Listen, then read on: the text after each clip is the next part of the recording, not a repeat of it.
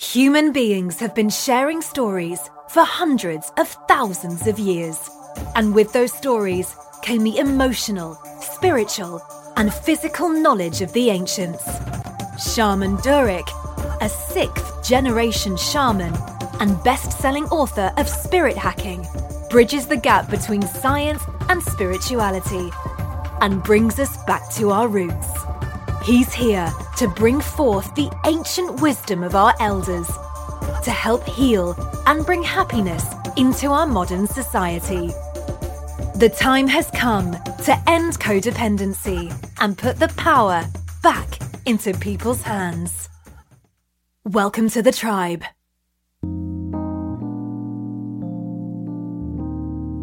What is the shaman school? No, you're not going to be studying to pursue a career in shamanism or to bang a drum. The definition of shamanism is one who understands relationship.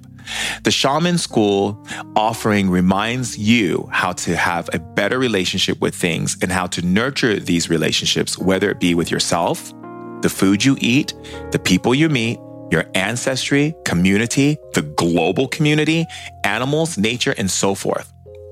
My goal is to demystify spirituality, to add a bit of science and understanding of how things operate in the energetic planes. The shaman school's no-nonsense teaching explores all faculties of experience, from the physical, the emotional range, the mental capacity for information, dialogue, lexicon, energy, perception, awareness, how to understand the energy of currency, and so much more. Fundamental education teaches the basics that we need in society: how to read, write, add, subtract, pay our bills, or how to become doctors, artists, mechanics, etc. But the shaman school is a school that we all should have been a part of, one that offers the additional tools needed to better understand who we are, why we think the way we do, what's going on behind the scenes, and what we are actually seeing and processing. Are you living well? Are you paying bills just to keep the roof over your head? Are you in a relationship but not fulfilled? Satisfaction cannot be lowered anymore by the inability to recognize possibility. Living well means fulfilling your ideas and your goals and your dreams and having the best time doing it. In the shaman school, I've extracted the best from all of the world philosophies, religions, spiritual teachings, and theories, offering a juice without pulp that will empower your life. The shaman school invites you to a world where you're able to seize the tools of understanding, where you're able to have fun and have more because you deserve more. Go to shamandurek.com and click on the Shaman School for the first step toward ultimate happiness and an understanding of your truest self. Let's make things easier and not harder for our life. We deserve that. See you soon.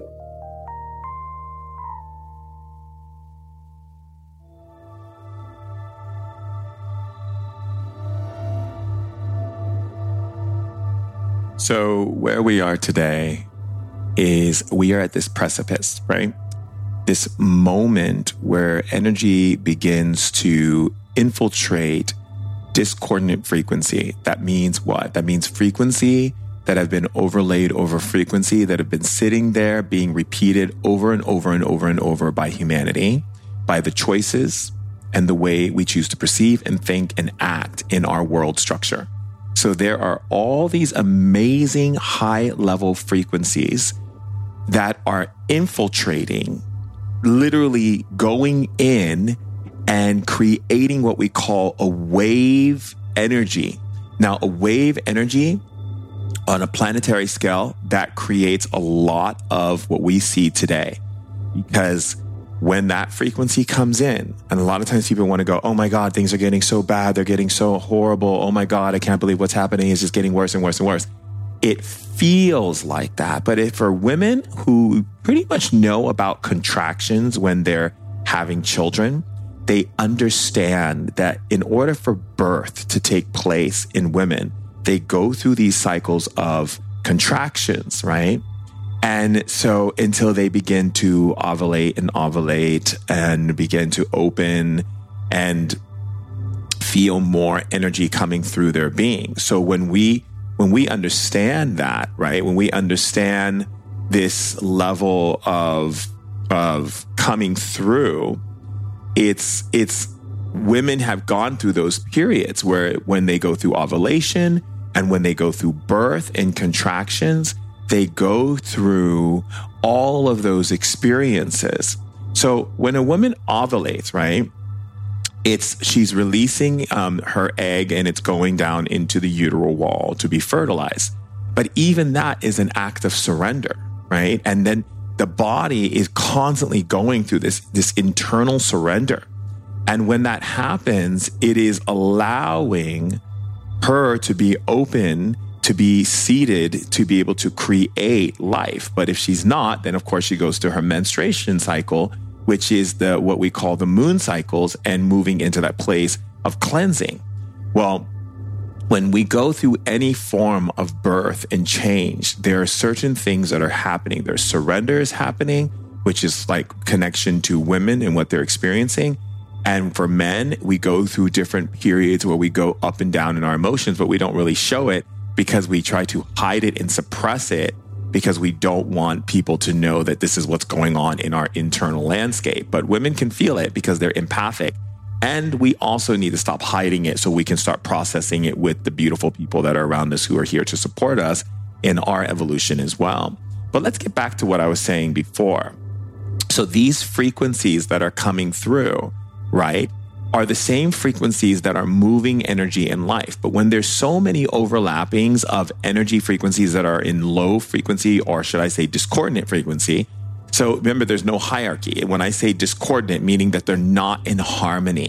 So when the frequency that's coming in that I talk about higher frequency, when I say higher, I want you to understand, meaning in higher means representation of frequency love energy, right? So frequency love energy is higher intelligence. Higher intelligence means that it's cooperating, it's merging, it's connected, it's harmonious. And this energy then creates an amplification of that energy to be created from that energy source. So when it goes into discordant energy, it hits the discordant energy, and the discordant energy starts going through a rippling effect, almost like a wave. Like if you were to see like a wave, like if you were to take your hand and kind of make like a wave, like when you're outside and you're in a car and you're just letting your hand go out the window like that, like you're riding the wind. It's that kind of wave. And that wave, right, every time it curves and bends and goes up again and goes down again, it creates what is called a pattern relay. So it sends out these waves of energy through all the entire planet and people and the earth. And then it comes back and it relays back into the frequency, and then the frequency does it again. So every time it relays back to the frequency, the wave becomes even stronger and stronger and stronger and stronger. So what's happening is it looks like things are getting worse and worse and worse. But what's happening is it's doing that. And every time it comes back, the reason why it gets stronger is because it's breaking apart all of that intense, energy that it's called trapped energy, right? Which is fluvia, negative cellular trapped energy, which is existing in all particle substances. This energy field that's combined, it's like clustered.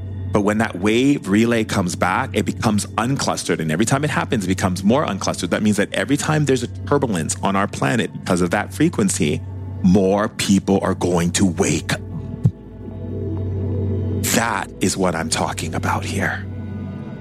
You see, the Great Conjunction, okay, is very important because the conjunction is the action where the events that are occurring at the same point and same time of space are interacting with all the other events that have occurred in other multidimensional experiences. So everything gets polarized that is not in harmony to the one frequency that is coming in, which I talked about, which is causing that wave, which is that love, that harmony, that just completely cohesive, synergistic energy that doesn't have heaviness to it, right? So whatever is causing heaviness in you emotionally and whatever is causing heaviness in you mentally is actually being affected right now to be released. So when things are showing up right now, instead of you going into panic and like fear and and throwing those emotions around, just simply go to, okay, we're having a spiritual earthquake right now, and it's going to be going on for a while. And this is what the blackout that I talk about in spirit hacking is about.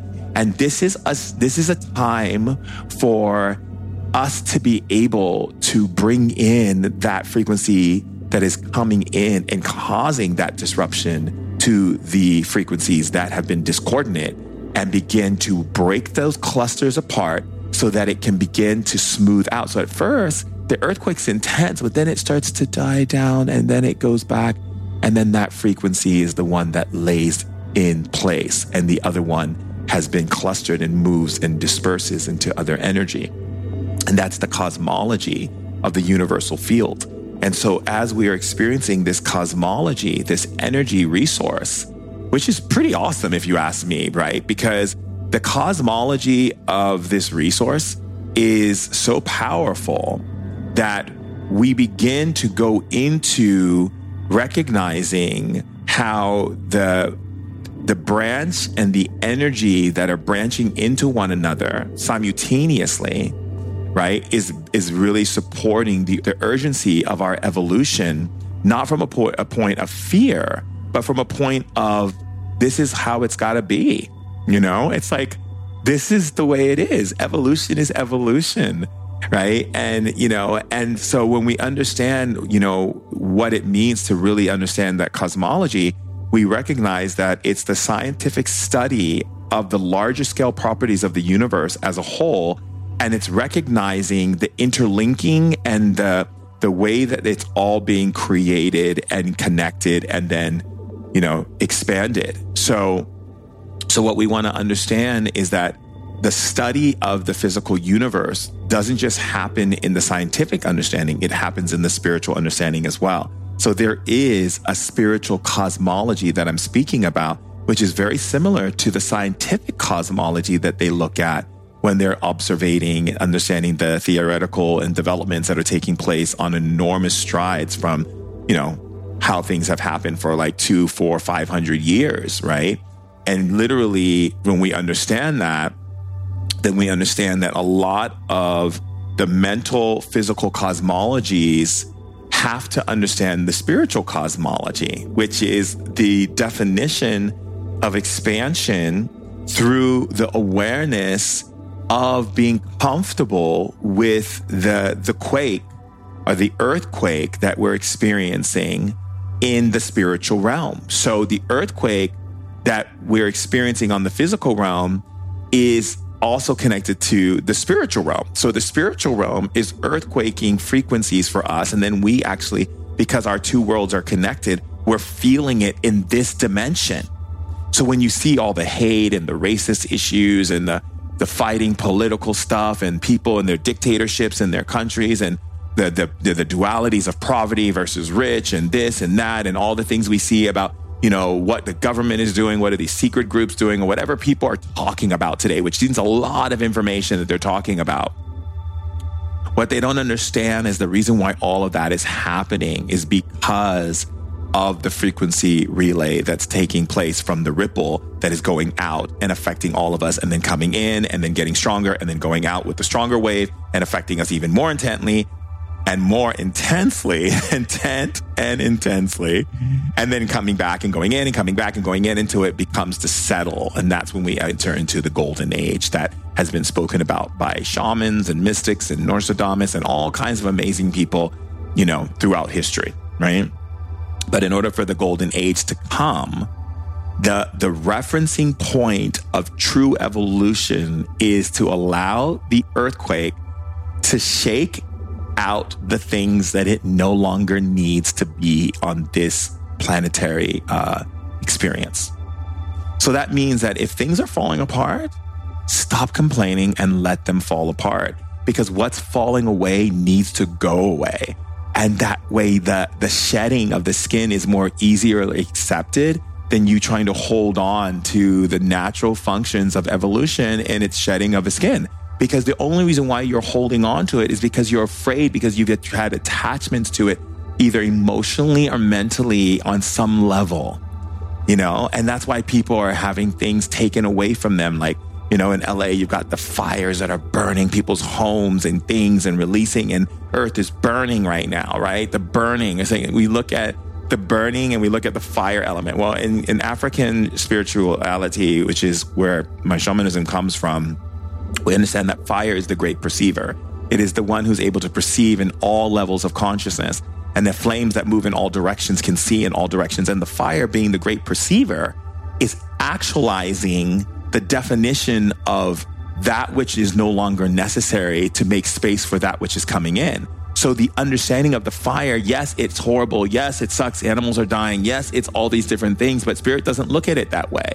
Spirit looks at it from the point of the cleansing and purification that is taking place where it needs to take place. Regardless of how you choose to perceive the rippling effects, you know, how it affects us on a physical, emotional, mental, and spiritual level. The only reason why you're getting upset and getting riled up is because you're literally reacting to the earthquake instead of just letting it shake away what doesn't need to be there. Like, imagine if you're just shaking away, shaking and shaking and shaking and shaking, and everything that in your life that doesn't create harmony and unconditional love and joy and pleasure and elation and bliss and everything. I mean, that means your labels, that means your materials, that means your friends, that means the people around you that you've been holding attachments onto emotionally are being shook so much. You're getting shook, okay? So that those things that fall away, don't fight for them to stay. Don't hold on to them. If something goes away, let it go. We make it very easy for creation, source, God, Jesus, Allah, whoever it is that you associate as the creator. We make it easier for the angels and for all of our ancestors and God at the core level to really show us heaven on earth, or the possibility of heaven on earth, if we stop fighting the flow.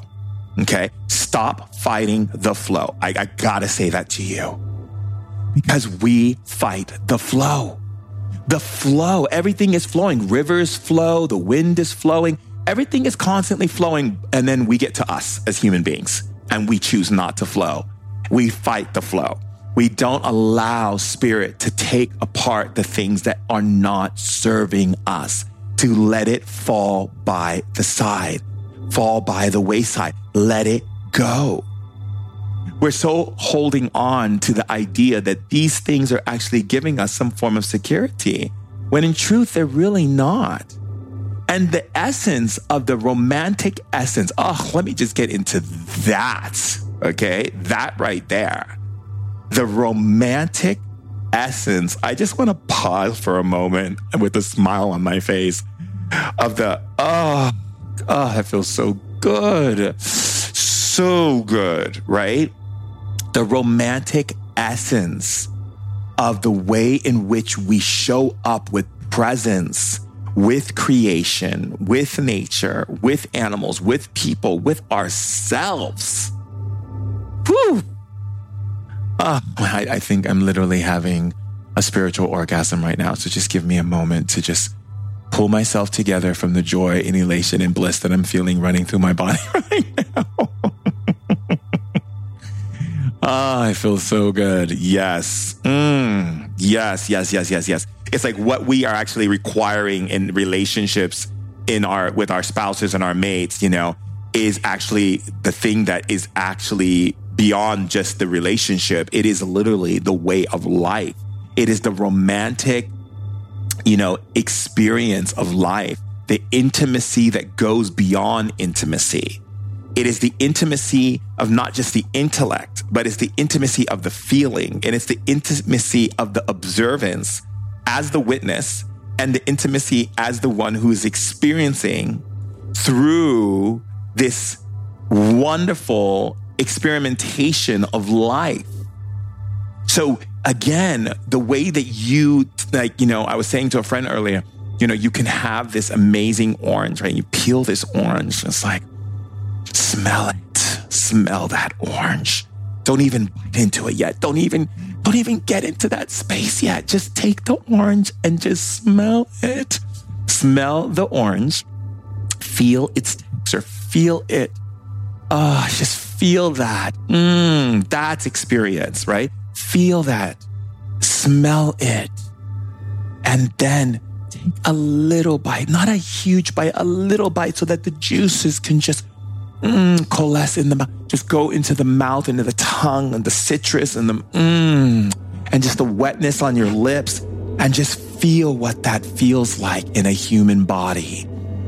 And then take another bite and just feel the juices on the side of your mouth and the citrus, and just that orange, the smell of it popping in the air, and the smell of the citrus going up into your nasal passage and opening up those places in your brain, releasing those chemicals and through your body. And all of this magic is taking place. And that is what it means to have intimacy. Intimacy is not being sexual with someone. Intimacy, it is the absorbing the ultimate levels of creation and pleasure within the most simplest thing to the most largest thing, in the experience of it without needing to analyze it, just to experience it. Like when my girlfriend kisses me on the lips, I feel the warm, soft lips hit my lips, and the sensation of energy swirling into my body from that one kiss. It goes right into my heart and just, and then the words that follow. I love you, baby.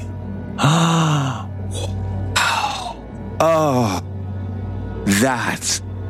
And then the moments when I'm outside, and how to ever question the idea of the awareness of creation when the wind is blowing through the leaves, where you see creation saying hello, and you just feel that. Take it in. Smile, laugh, touch your body. This is intimacy. When someone is talking to me, I'm breathing and I'm on their words, I'm feeling their body, how they're positioning their body. I'm looking into their eyes, into the depth of their eyes. I see behind their eyes this soul, this powerful being of light looking out from their eyes, this intelligent being looking out from their eyes. And I see the network of information moving through their cerebrum cortex and the medulla oblongata. And I see the fires firing off in their synapses and hitting those electrodes and bursting new information through the waves of those synapses and moving through their body, and the way their mouth parts when they say words. And I'm on every single vibration, octave, sound, movement, lexicon, all of it coming through. And I'm like, oh yeah, wow, oh yeah. That is what I live for in choosing to come into this embodiment. But when someone is acting and saying things that are not amplifying it, I don't get into that. Right? Why? Why don't I get into that? Because again, like I said, I know that that's the earthquake. That's the stuff coming off of them from the earthquake that's happening in the spirit world, that's affecting our physical world, the world of dreams into the world of density. Right? They both exist in the same plane. You just can't see them unless you are willing to be open to the dream is real as much as the experience of life. I mean, and so when we see that and we understand that, we begin to reference an understanding point of, if I see that stuff coming off, I'm not going to respond to that.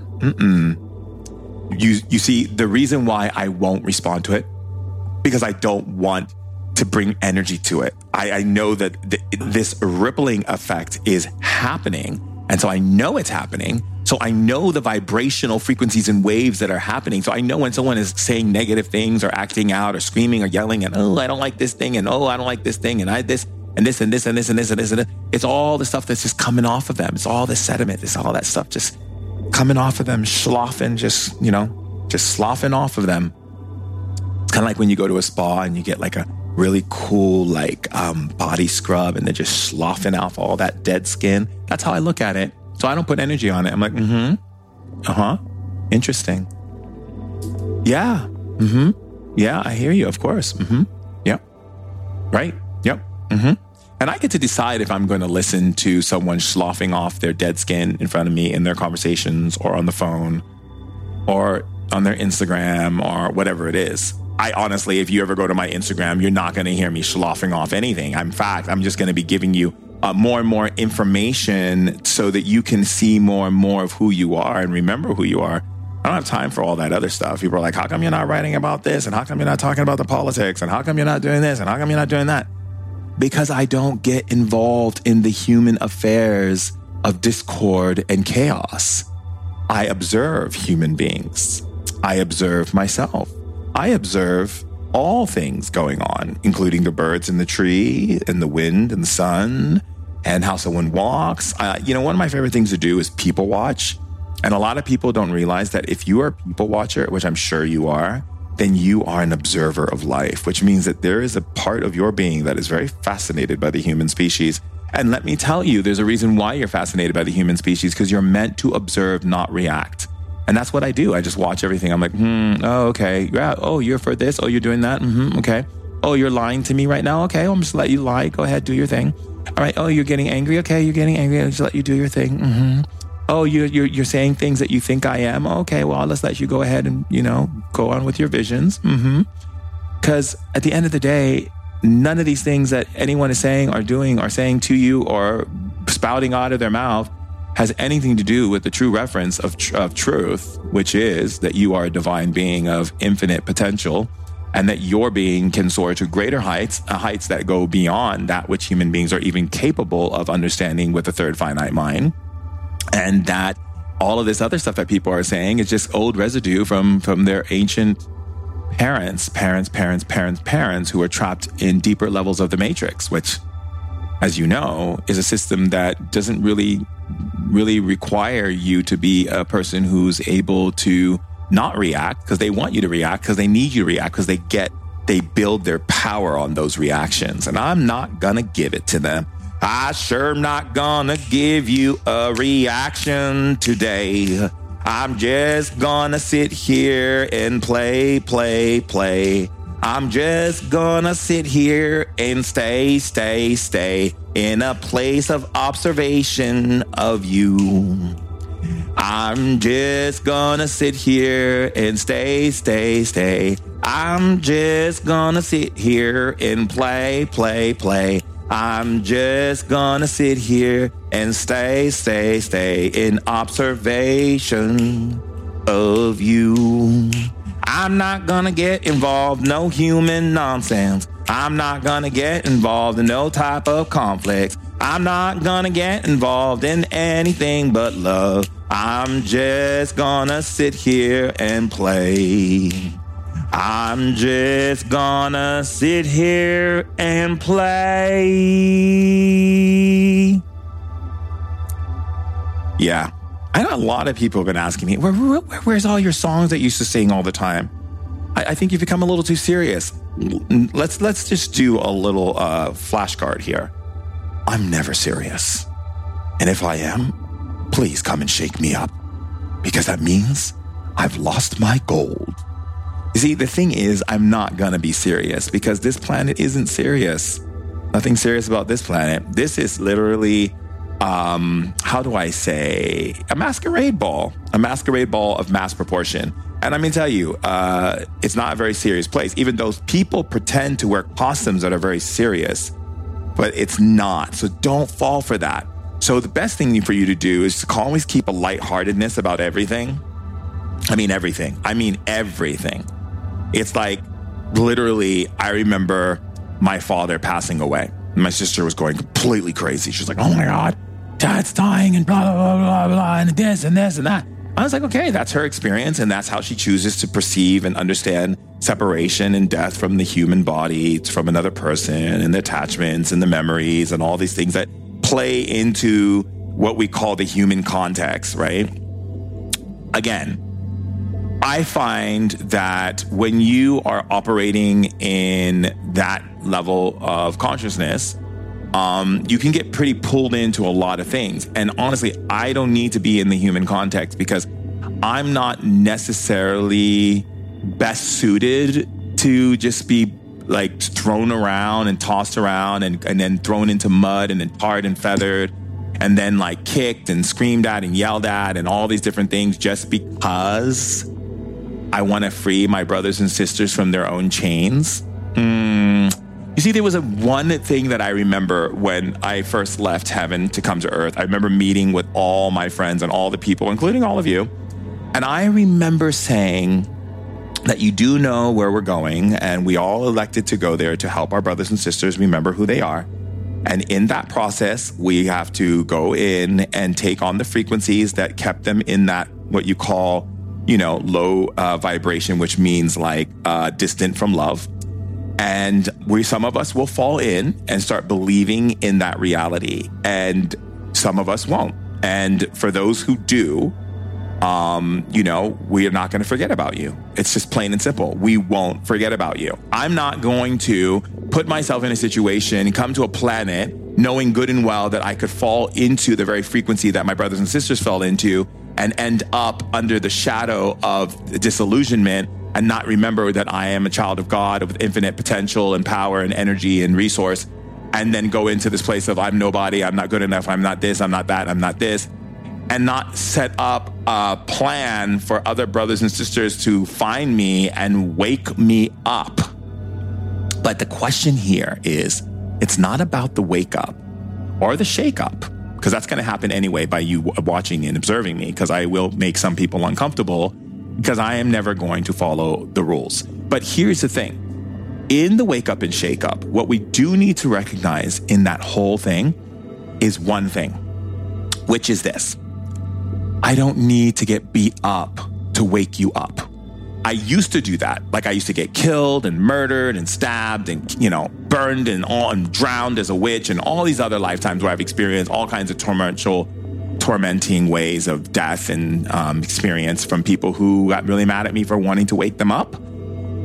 And vice versa. I did the same to others. People who wanted to wake me up, I killed them and did horrible things to them as well. And the reason why I'm laughing is not because I think it's great to kill someone and do horrible things to them. It's just funny how we as human beings don't realize that we're eternal. So we actually kill and do all of these things. But in the spirit world, we don't really have the same viewpoint of it that humans do, because humans are very attached to emotions and memories and, oh, that's my child, oh, that's my father, that's my mother, that's my husband, that's my wife, that's my boyfriend, my girlfriend, I'm a dog, I'm a cat, or a bird, or whatever, a reptilian, whatever type of animals you like to have. Some like tiger, like the Tiger King, he likes a lot of tigers and stuff like that, just had to throw that in there. But the point I'm making is this, is that all of those attachments and all of those relationships to emotions and all that, it literally on the other side, we don't have that, because we know that, I got killed by my friend who I'm trying to wake up. Okay, I'm going back, get me close to them again. I'm going to go for it again. And then, so I realized, because I've been here so many times and I was here in the very beginning and I'm just like, oh yeah, I'll keep doing the same thing. It's very fascinating, and we keep finding ways to to let things become more like making us the bitch, like technology and all these other things. Like we are not really sitting back and going like, hey, let's build things that interact with us and enhance us so we can interface with it, but we're still operating in our resource consciousness. And then we keep creating things outside of us that make us feel codependent. And I've seen this for a very long time in civilizations that I've lived in different bodies, male, female, animal, you got it. The point I'm making is that through all the different eyes that I've been in and all the different brains that I've had and all the different body sizes that I've been through, and either I walked up straight or walked on all fours, the point I really remember, which is, do I need to get my ass kicked to just wake up my brothers and sisters so they can recognize how powerful they are, and we can wake up all of everyone and we can all go home into the fifth dimension and ascend? Do I? No, I really don't. So here's what I figured out. Here's what I realized. And the spirits that came to me, they're like, you don't need to fight anyone. I don't? No, you don't need to fight anyone at all. And if people get mad at you, just watch. That's just the stuff that's sloughing off of them. You don't even need to respond to that. Wow, doesn't that take off a huge amount of weight off of you? I know it takes off a huge amount of weight off of me, so it must take a huge weight off of you. Because the idea is this: I don't need to fight anyone. I'm going to give them the information, share it with them, lay it in front of them. Here are the tools. Here are the things to help you remember that you are this magnificent, powerful, amazing, lit leader of legacy. And if you can't, and you want to argue, and you want to debate with me, and you want to call me names and get mad and say, oh, you're this and you're a quack and you're crazy and da-da-da-da, well, you just go ahead and slough that stuff off. I'm not responding. I'm not reacting. I'm not caring about it, because I've decided to remove myself out of the human condition of nonsense and just be an observer. And when you're ready, I kind of just push it over to you and be like, here you go. I have a report for you. Here you go. Here's your report. This report was going to basically show you how to have relationships and how to build this and how to do that. Oh, you want to learn how to access energies? You want to communicate to the trees? Here you go. Here you go. Oh, you don't believe you can communicate to the trees? Well, I'll just hold that report for you when you're ready. Anyone else? Oh, you want to learn how to be able to move energies for healing and this and that? Here you go. Here you go. Here's the report. Oh, wait a second. What? You want to argue with me and you want to tell me this and that and the other? Okay, well, maybe you're not ready for that. It's okay. That's all right. No problem. Love you. You see, because the thing is, we're all resources of infinite proportion, but we don't have to keep throwing our diamonds on the floor. And when someone gets mad and throws it back at us, we get all butthurt. We don't need to get butthurt because someone threw our diamond back. Maybe they're not ready for a diamond. Maybe they're not ready for a ruby or an emerald or a gemstone or whatever it may be, right? Maybe they're ready for dirt and rocks and stone and hardships and pains and suffering and yellings and, oh, it's your fault, and oh, I hate you, and oh, the color of your skin, and oh my God, I hate your sexuality, and oh, blah, blah, blah, blah, blah. Because that's basically what it sounds like in the spirit world, and the spirit world just smiles and loves them. And that's basically what it's about. So my whole idea is to just love as is. Love as is. That's it. Just love as is. Oh, you're not ready for it? Okay, fine. No problem. Oh, you don't want to change mom and dad? That's fine. You don't have to. Oh, you don't believe in what I'm doing? That's okay. You don't have to. That's okay. But you get to decide to not be a part of that human turmoil and recognize that we are having an earthquake. It may not be the earth shaking, but it is the spirit shaking from the other realm that is affecting this realm. So you are getting the ramifications and repercussions of that for the purpose of growth and for the purpose of evolution. So be happy, rejoice, be like, oh my God, everything's falling apart. This is fantastic. Honey, can you open up our best bottle of wine? The world is falling apart and this is really good. That means the new world is now coming in. Oh my God, everything is falling apart in your life. Oh my God, let's go celebrate. You lost your job. Yay. Your partner left you. Oh my God. Everything is falling apart around you. Yay. Oh, your father passed away. Oh, he went back home to heaven. Yay. Congratulations. I loved hearing that. That's great. So he chose he didn't want to be here anymore. You'll see him again. What amount of grace does that bring? Think about it. Just think about it. Love you.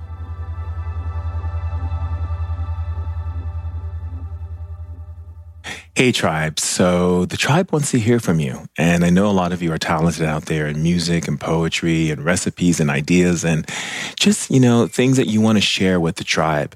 You can send that information to info@shamandurek.com and share your gifts with the tribe. Love you all and stay lit. Hey, tribe. So this next tribe share is from Preeti Singla, and she has penned down a poem that she would like to share with all of you tribal members since she's a tribal member. The name of her poem is called Soul Calling, and you can find her on Instagram as Preeti, PreetiSingla. Love you, tribe.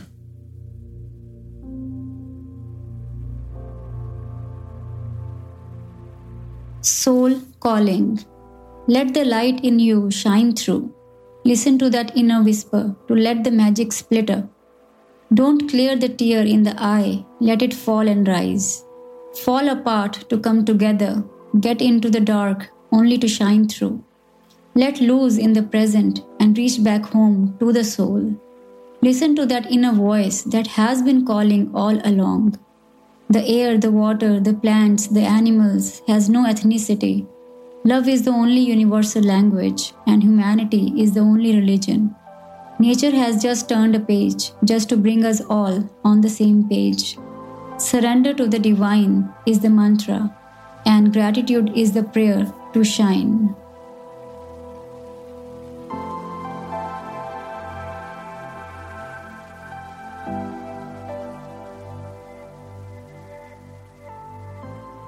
Hey Tribe, we're going to take a short break to hear from one of our amazing sponsors, who is Lit Verified. The Lit Verified store is open. But what does Lit Verified mean? Lit Verified is an acknowledgement and stamp of approval by the tribe. I have tried each of these products and they are the best. Lit Verified products vary from beauty, technology, clothing, food, health, and wellness, and anything that is ethically sourced, organic, maintained, and sustainable. Not every product offered to the team passes the Lit Verified test. No, not at all. Every Lit Verified product is carefully researched. Every CEO has been met with, every ingredient carefully looked into, the process, production of all of it. I have seen the impact these vendors are making. Their vision and ethics are aligned with our tribe, with people who are consciously supporting community and want to make a difference in our world and make it a better place for us. Lit Verified products are ethically sourced and meet the highest industry standards. When purchasing Lit Verified products, we give back by creating sustainability and by leading the world to make better choices. You can be confident that you're buying into a company that supports a vision for change, not just a company that wants to line their pockets with money. We live in a time where we are oversaturated by commercials, TV, and social media, where far too many celebrities and influencers are endorsing things they know nothing about and things they might be doing damage to people, to the earth, and to animals. With Lit Verified, we've taken that doubt out of the equation. You're not only getting the best, but you're also doing the best. Pick up your awesome Lit Verified items at shamandurek.com and click on the link that takes you to Lit Verified. Love well, tribe. All right, tribe. Time to hear from our special guest. Hello, tribe, and welcome to Ancient Wisdom Today podcast. And I am so happy that you are alive and thriving and living and experiencing the magic that is being restored on earth from the old world and really connecting with our off-worlder brothers and sisters and all of the beings that are here right now to assist us in this soul gathering where we actually step from the transition into a higher frequency. And so everything that's happening right now on the planet is literally making that transition even possible because it's pulling all the sediment and all the stuff that's been stuffed under the rugs and not talked about and hidden from society and bringing it to the forefront of our consciousness so that we can clean up the collective shadow and really step into the fifth dimension in the most beautiful and the most loving and the most nurturing and most profound way. And the cool thing about it is that each and every single one of you are lit leaders of legacy. You are the Lit Committee, and you're not here to put up with nonsense. You're not here for anything other than just holding the frequency of unconditional love and acceptance and helping each other to remember who we are and wake up magic on the planet again. And I'm so happy that you are doing that, living that, and breathing that in every moment of your life. And speaking about happy, I am so happy to have a powerful sister who is a cosmic goddess who's in studio with us today. Elizabeth April is a cosmic intuitive channeler who has the ability to go into other realms of dimensions and to gain access to information and vibrations through visuals and deeper understandings and bring it back to the tribe, to the people, so that she can be able to communicate the messages that are coming from the hidden and behind the veil and all the beings from who are off-world, who are assisting us to stepping into that great place of ascension. And it is such a great honor to have someone who is so about the spiritual awakening aspect and really also not about holding down that nonsense of fluff and enough, but really bringing about the true cosmic interchange, which is really getting out of codependency and stepping in to our majesty, our divinity, and who we are as these sentient beings who are sovereign beings of light. And I'm just so happy that she's holding it down with truth and honesty and integrity and just authenticity. So thank you, Elizabeth. Welcome to Ancient Wisdom today. Thank you so much, Shaman. I'm very excited to be here and share a little bit of my light and truth with your people. Yay! I just saw like a unicorn gallop across the room, literally. It's just like really beautiful. Okay, so I just want to go into, like your path, your journey, where it started and how you came upon being who you are today.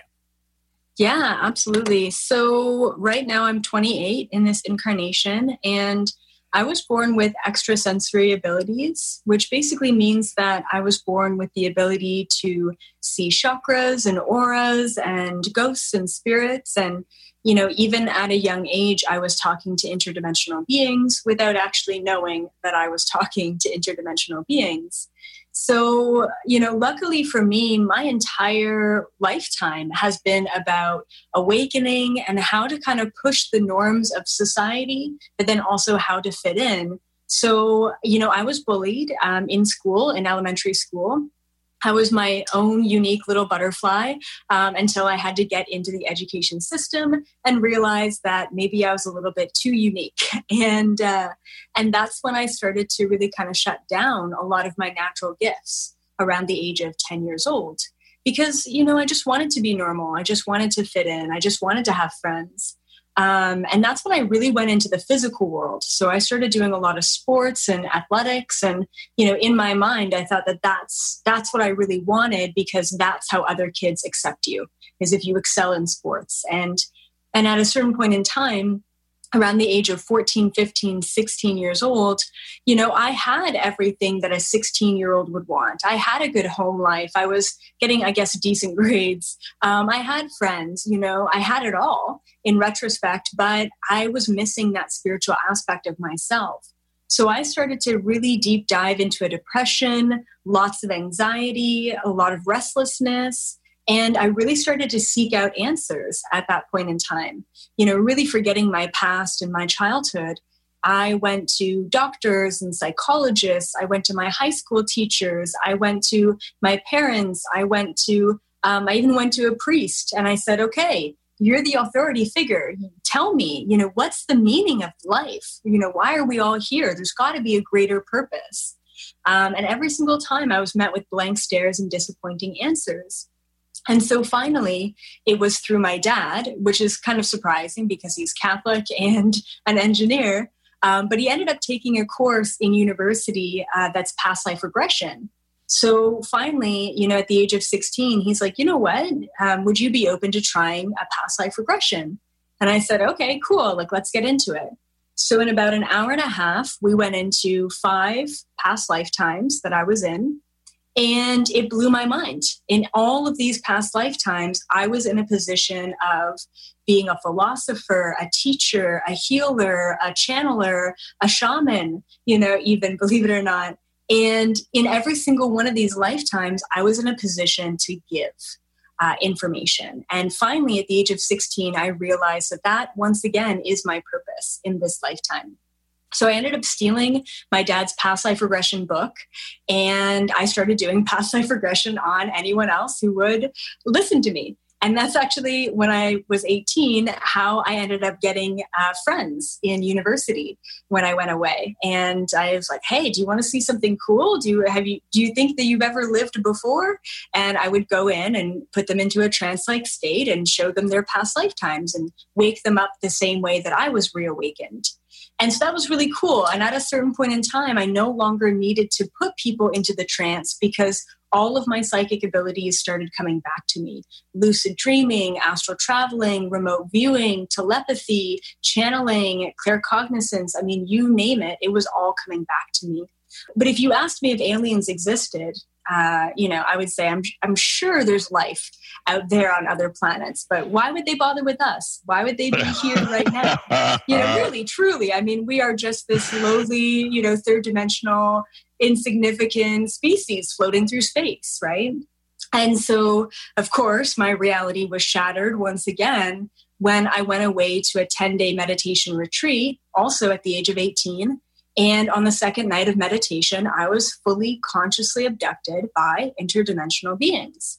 And all of a sudden, this opened me up to a whole world of, oh my goodness, if we've had past lifetimes on this planet, if we've been, male, female, old, young, different cultures, different, religions, then what if we've been other beings off this planet? What if we've been on other planets, in other dimensions, on spaceships? And that's when I started to do a lot of deep diving and exploration for interdimensional beings and even my own lifetimes off this planet. And that's when I started communicating with the Galactic Federation of Light and beings who are actually in assistance in helping the planet at this time evolve, ascend, and move forward. And that's when I started to realize that, wow, human beings are far more powerful and significant in this greater universe than I ever, originally thought. And some of those answers that I was asking have finally started to come through to me. So that was all back when I was 18.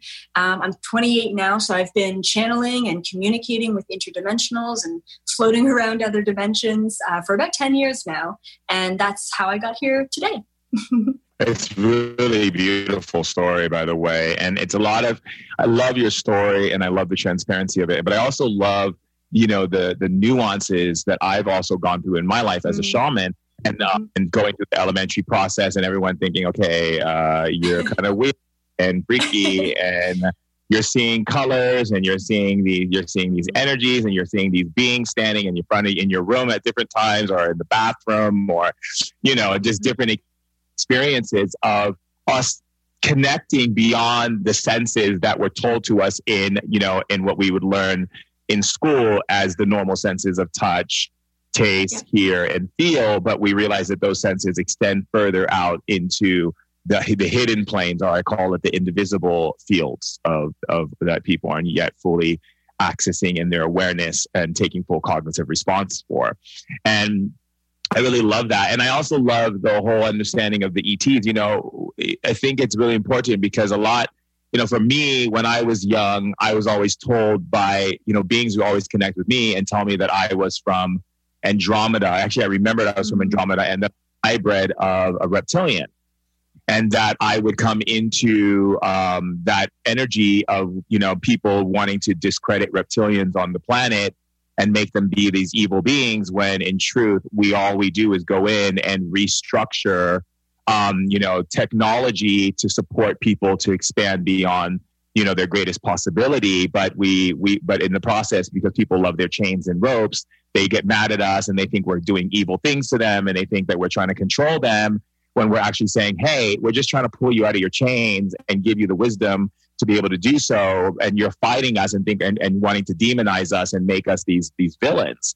Mm-hmm. And so being in a human form again, and being fully aware of who I am and why and what I am here to do, and being able to have someone like you with me here is a really beautiful thing. Truly beautiful thing. Yeah, and it's really interesting, actually. So the main species that I identify with, of course, I believe that we're all hybrids, we're all interdimensional, and our cosmic identity is vast, right? We haven't just been one, we've been many. Yes. So, but the main one that I resonate with is actually the Greys. And just like the reptilians, they have been so demonized. There are so many negative stories out there about the Greys, abducting human beings and taking their organs against their free will and all of this stuff. And I feel like in so many ways, I've put myself into this human body, this human form, to try and soften the blow a little bit of the perception that, what humans have in relation to the Greys or other species out there that have been demonized. And ultimately, I truly believe that there are good and bad, high vibration and low vibration, every species, all throughout the universe, right? Just like human beings. If other beings, intelligent beings out there looked at the whole species of humanity and said, well, they're all corrupt, just because they were looking at the top 1%, doesn't really paint a good picture of humans. Same thing with the Greys, same thing with the reptilians, especially now. There are so many reptilian beings who are fully awakened and really helping basically the battle that's going on behind the scenes right now. They're really, really helping us move forward and kind of dismantle the old world, just like you mentioned in the intro. Yeah, absolutely. And, it's interesting, too, that you identify with the Greys, because when I was a chancellor in Atlantis, the Greys were the ones who came and was bringing technology to us. Yeah. And we, one of the things that I've been dealing with on the planet is that it is in my belief, from what I've experienced when I was at Pharaoh in Egypt with my girlfriend, who is Princess Marta now, who was Tula when I was Seti, she and I used to give a lot of, I don't know how you say it, like, I don't say payment, but not like payment, but more like giving to the Greys to give us to be able to have the frequency so that we can access people's consciousness and so forth, and maintain a level of control over like the Israelites and so forth. And what's interesting is that and I'm glad that you actually brought that, because like not every reptilian is coming from the highest light, and you're right, and not every Grey is coming from the highest light, because it's there's all these different beings, and some of them have chosen to operate in the idea of subjugation and control and so forth. Mm-hmm. And there's a lot of Greys that have created a lot of the systems of government that we see today, and have learned how to use frequency to access the consciousness of humanity to make it so that they continue to stay in this procreate kind of like insular, insulated kind of way, but separated kind of way. And it's interesting because there's all these different beings who've turned against. And I don't even say turned against, because like even my guides right now in the room are saying don't use the word against, but like let's just say they've aligned themselves to the Galactic Federation of Light, of the great white sisterhood and brotherhood, and really got into a space of what it means to really be devoted for us shifting this planetary kingdom into the realm of light, whereas the other beings want to open up. So this is the sixth planet in the solar region, that if they can get this planet to come into full dominion, they can actually open up a black hole and pull this universe into another universe. And the beings of light are going, no, let's leave this universe alone and let this become the Star Kingdom. So it's really interesting what's playing out right now, don't you think? Absolutely. And really, I've gotten the same messages over and over again that as humanity ascends and awakens, it's affecting every other species out there in the universe. Like it's a ripple effect. And it's pretty mind-blowing, especially to those who are just awakening, to realize that, wow, human beings are really that powerful. Like, wow, this planet is really, we are the tipping point, right? Into one parallel universe or reality or another. And it's up to us collectively with our consciousness to co-create the reality that we want to step into, that we want to live in. And I truly do believe that we're going back to the ancient times of Atlantis. And that's why a lot of people are waking up to their memories of Atlantis and Lemuria, to bring that kind of utopian back, maybe without some of the corruption, because there was a little bit of corruption in Atlantis. Yes, there sure was. Yes, there was. I remember when I was in Atlantis, I was a hybrid. Even then, I was very tall. I was like 7 feet tall, and I was a chancellor who would feel into people's true feelings and motives and ideas, and that's what I did in Atlantis. Yeah. And what I thought was interesting was how there was Atlanteans, even though we had such a beautiful way of life with the windmills and the way we pulled water into the stones to bring the sounds through the holes of the stone, to create all of these different pressures, to be able to work with the different energy frequencies and so forth, and our intelligence of telepathy and all of that, they still felt like they needed to get more technology. And that is where I saw the corruption. It was this endless need for curiosity that led into that great, I would call it fall, because it kind of was a fall in a sense. But really, when we look in the Bible, we look at the story of Noah's Ark, they're talking about Atlantis. Mm-hmm. Yeah, absolutely. And that really brings up the question of, how much is enough? And I think that as human beings, we struggle with this on a daily basis. And I always find that at an individual level, someone's awakening either comes from the place of you have so much in your life physically in the third dimension world that you're missing something, which is how my reawakening kind of happened. It's like I have everything that society tells me that I need to have. So why am I still so unhappy? Why am I still so depressed? Or your awakening comes from having nothing at all. You're at the bare bottom of, you're the bottom of the barrel. You've got nothing left to give. And that's when you realize that you can change your reality, right? So we really do have to assess this question of how much is enough. And, the more that we feel content and not complacent, but content in the present moment with what we do have, no matter what that is, and we realize that that is indeed enough, that's when we can relax. That's when we can fully surrender to the energy and vibration of abundance. And so I hope in a lot of ways we go back to the utopia of Atlantis, but we also neutralize the vibration of needing and wanting more, because that's exactly how I saw Atlantis fall as well. And also just the corruption of the hierarchy as well, the hierarchy system. We need a more open system. We really do need to reform all areas of society. And that's why I truly believe what's happening right now is happening for a reason, so that we have the space to reform.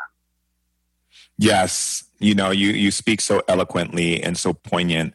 And I think it's so important for you as a woman who's chosen to incarnate in this feminine body to be able to have your voice speak in the way that you do. It's so beautiful. I just want to honor you for a moment and just take a breath. I just want to take a breath in honoring of you. So refreshing. Oh, yes. Yeah, exactly what you said. And I think, that there is this awareness that people have, been stuffing down a little bit, because they haven't been really looking at the idea of what causes that vacuous hole of need. Yeah. Right? Yeah. What are your thoughts about that? Yeah, I mean, the distraction is the number one biggest separating factor between a human being and their own soul. And when you start connecting to your soul, you're connecting to the pure source of the universe, right? I mean, we are a fractal of pure source.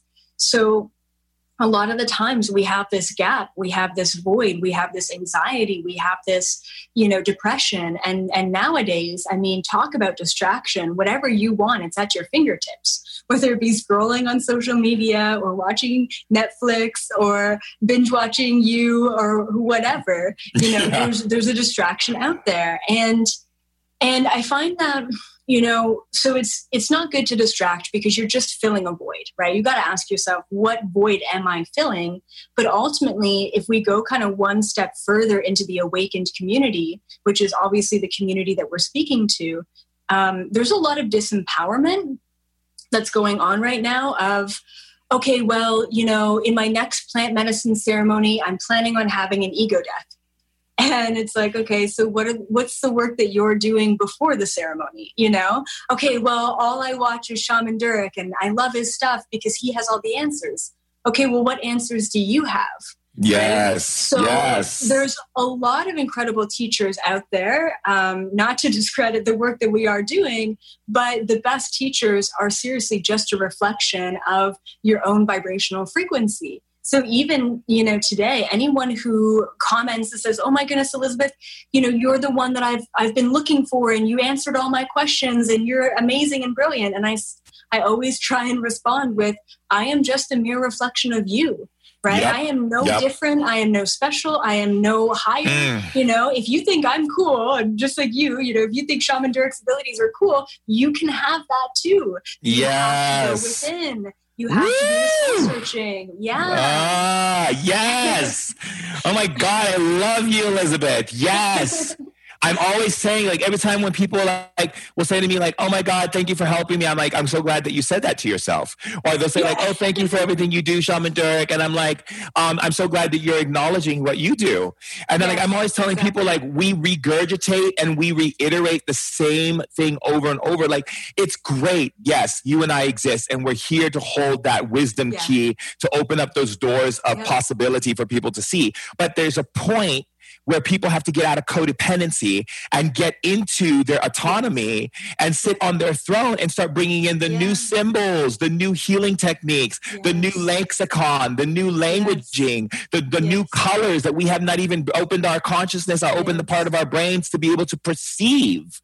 Yeah. Because we keep going with what's in front of us. And I think that's the fallback. I think that's the fallback where we are in our way of evolution, because in evolution, we're roping ourselves into this nonsense of, I have to look for the golden calf. I have to look for the guru. I have to look for the hero, instead of realizing that we can't move into fifth dimension, because human beings have this idea that they're just going to go to sleep and one day they're going to wake up in fifth dimension. Yeah. Sorry, I was like, yes, oh my God.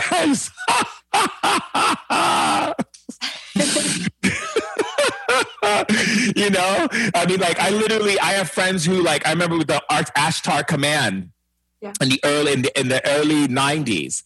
And they were like, Ashtar Command is coming. Are you ready to go? It's time for our ascension. I was like, Ashtar definitely is here. Yeah. And so is all of the Ascended Masters. But they're basically saying like, you guys are way codependent. Like, you need to be the Ascended Masters. You are the masters that are ascending and lifting the planet's veil so that you can lift this planet into fifth dimensional consciousness of unconditional love, acceptance, and true freedom and liberation. People think they're going to ascend when they have labels on them. They think they're going to ascend when they hold on to these tribunes of heroism for the idea of transmitting darkness over light in this basic dualistic stance field of God versus the devil kind of consciousness, instead of realizing that none of those things antiquate ascension. None of those labels of gay, straight, bisexual, trans, this thing, that thing, all of these things that the matrix itself set up and created so that people could fall into their boxes. And yet, how are you going to send all that density?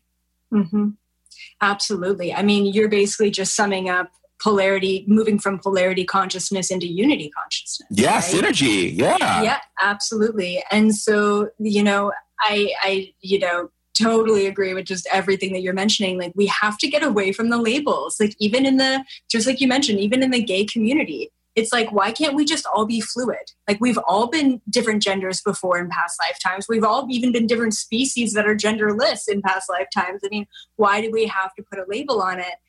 Even my diet, I said to someone the other day, and they're like, oh, so are you vegan? Are you vegetarian? And I said, oh my God, I didn't fall out of my chair right now. And I said, my diet is intuitive. And they're like, what do you mean? And I'm like, I just eat what my body wants. And like, this light bulb went off in their mind, and they're like, what? That's possible? Yeah, it's possible. And it's not a doctrine. It's not a dogma. It's not a practice. It's not, you just listen to yourself. Ultimately, that's just what it is. So it's really funny how giving that power back to people is almost like a shock factor, but we can't blame people for wanting to identify with someone or look up to someone or have a teacher or mentor, because that's how this whole society has been taught, that there are authority figures and we need to listen to them, and you're not the authority, right? And so we're changing an ingrained system that has been going on since Atlantean days, Right. So it's difficult, but the more and more, just like you mentioned, we awaken the individual and the individual awakens themselves, the more and more we have these pieces of the puzzle, right? No one frequency on this planet is like the other. I mean, we're all source frequency, but at the same time, we all have this signature to us. And that signature is meant for something on this planet. So the more that the person says, oh, you are my savior or you are my teacher, and they disempower and discredit themselves, the more and more they're actually repeating and feeding into the polarity consciousness on this planet because they don't believe in themselves. So that's a big part of the awakening, is just moving from that mindset. You know, and you said something that just really caught me, where you were talking about the whole polarity and the whole mindset. It's the understanding that human beings are looking for something to identify themselves with and hold as what they say. And it's funny because you talk about signatures, and in shamanism we have signatures, that everything and every living thing has a signature, and inside that signature is the building frequency codes that builds the bridge that unites us to another dimension where we act. And so it's like there's this intercommunication grid inside of us that holds the frequencies and codes that unlocks our portion of that bridge. And so as each of us step into that place of liberation, liberating ourselves from attachments and labels and genders and roles and all these ideas that, like, you know, even for me, like I have friends who are dark skinned, and they're like, aren't you mad at white people? How come you're not making comments on Instagram? Why aren't you doing this, Shaman Durek? I'm like, because I have been a white person at one time, and I have been an Indian woman. I was an Asian concubine. I've been all kinds of things. I've even been a saber-toothed tiger, you know?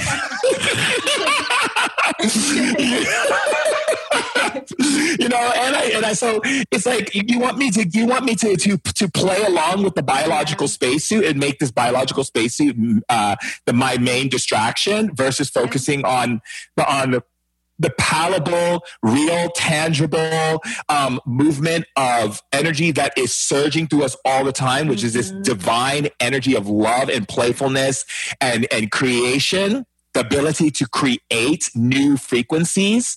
You want me to focus on old frequencies?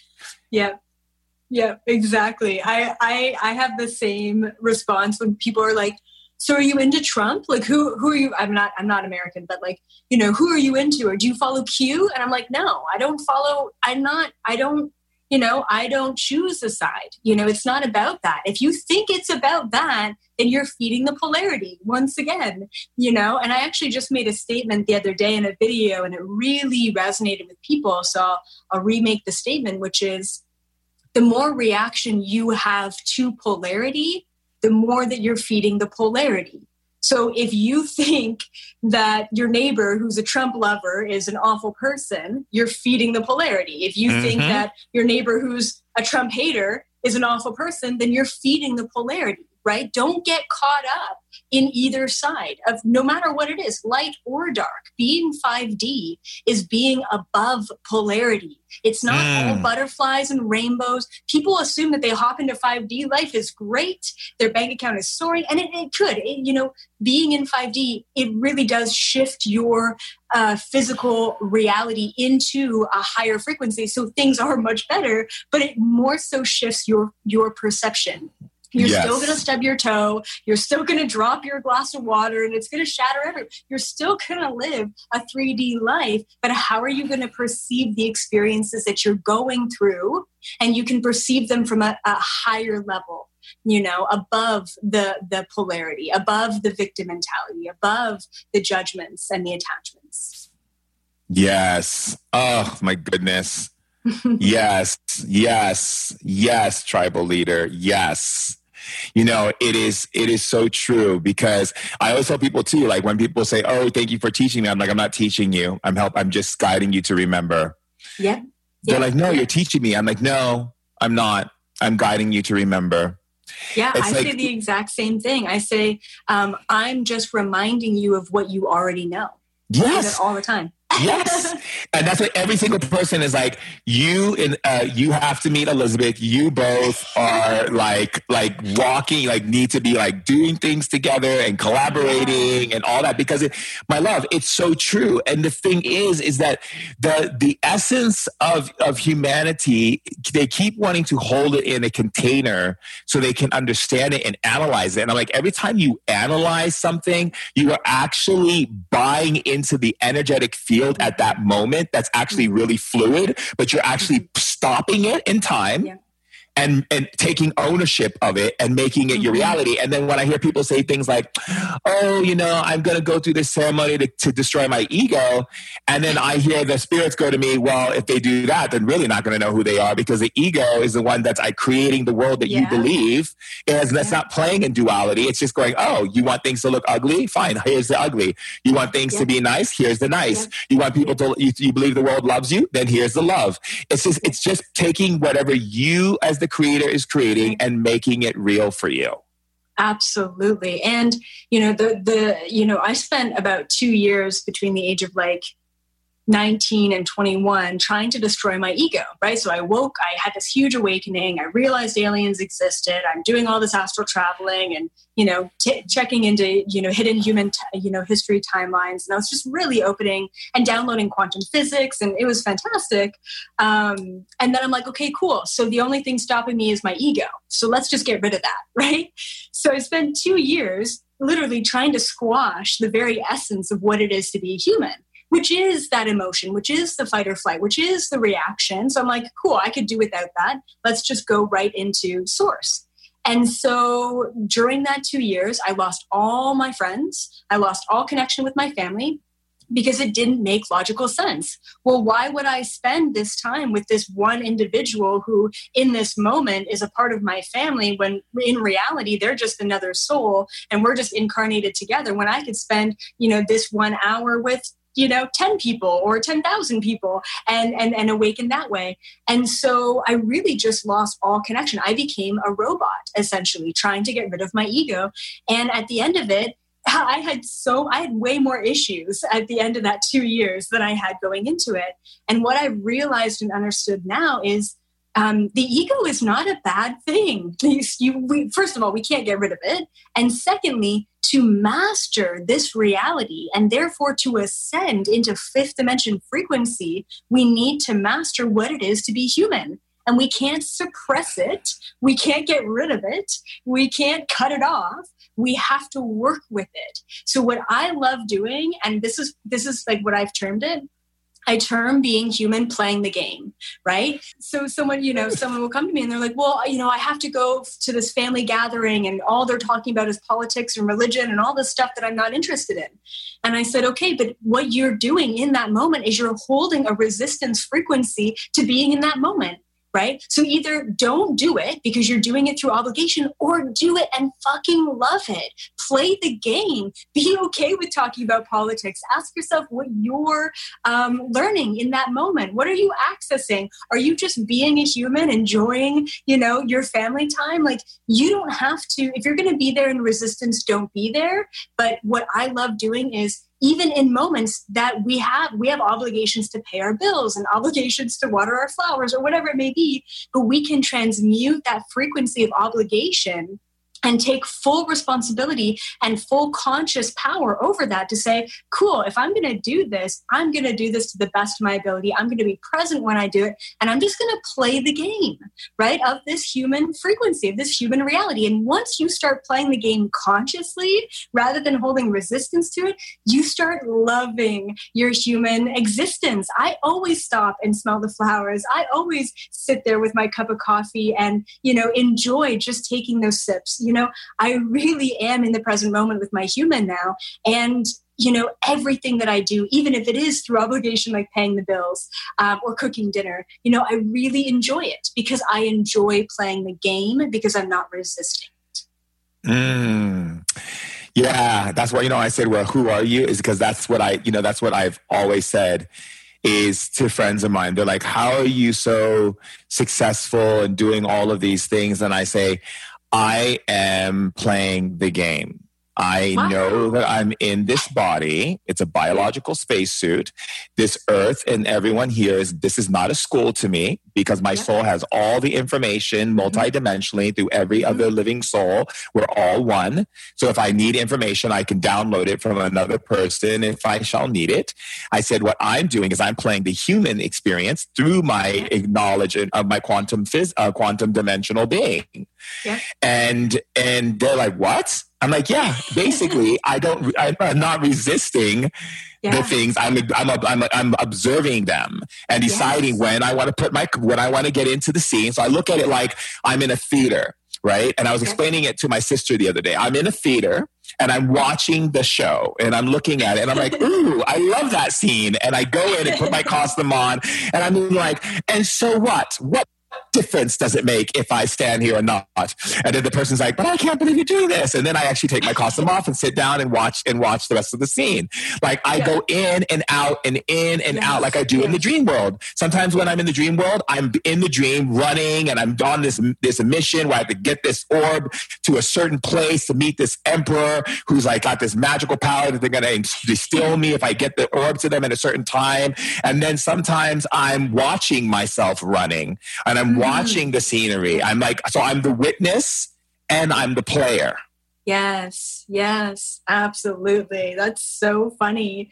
We both use that term. And I believe that allows us to really flourish within this container because one more, I just want to bring up one more kind of perception that I have. So I relate this third dimension reality to like a video game. Right. Oh my God, who are you? Oh my God, we are meant to be in each other's lives. Go ahead.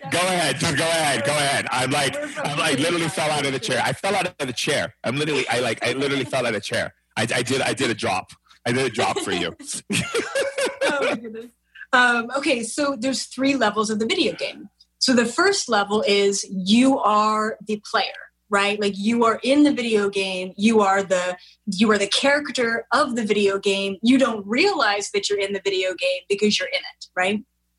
The second level, and this is so cool, I love this. Second level of the video game is you're the player. So all of a sudden, like you mentioned, you're watching yourself as the character in the video game and you're playing the game. You've got the remote in your hand and you see it on the screen in front of you, right? So that's kind of taking a step back, being objectively aware of, okay, I'm just playing a game. Now the third level, and I feel like you and I are kind of dabbling in the third level. The third level of the video game of life is you actually become the programmer of the video game. You're not just playing it. You're not just in it. You're programming the entire landscape of it. So what is this next level going to look like? What are the challenges that I want to put myself through? What are the lessons that I'm going to learn? How am I going to move forward and ascend, in this next level, right? So not only are you just in it and you are the character, not only are you just playing it objectively, but you're actually programming it. You're creating it. And that's when you get into really cool things like the Mandela effect and glitches in the matrix and space and time and quantum leaping. I mean, that's when you become the programmer. Okay, let's take a deep breath for a moment because first of all, I love you so much. And then we just take a deep breath. And let me tell you again, I love you so much. And then we take another deep breath and tell you again, I love you so much. Okay, so so I've been an avid video game player. So I'm 45 years old in this embodiment. Okay. And I started playing video games when I was I would say maybe 12, and the games that we played at that time was like this thing called Commodore 64, where you actually had to program your game before you played it. Wow. It was very different. So you would have this book and you have to put all these codes in that would take pages and pages of codes. Mm-hmm. And then when you finished all the codes perfectly, you can push the button and then a game would start. And then you play the game. And then, so I've always been an avid game player. My girlfriend to this day, where we play games all the time.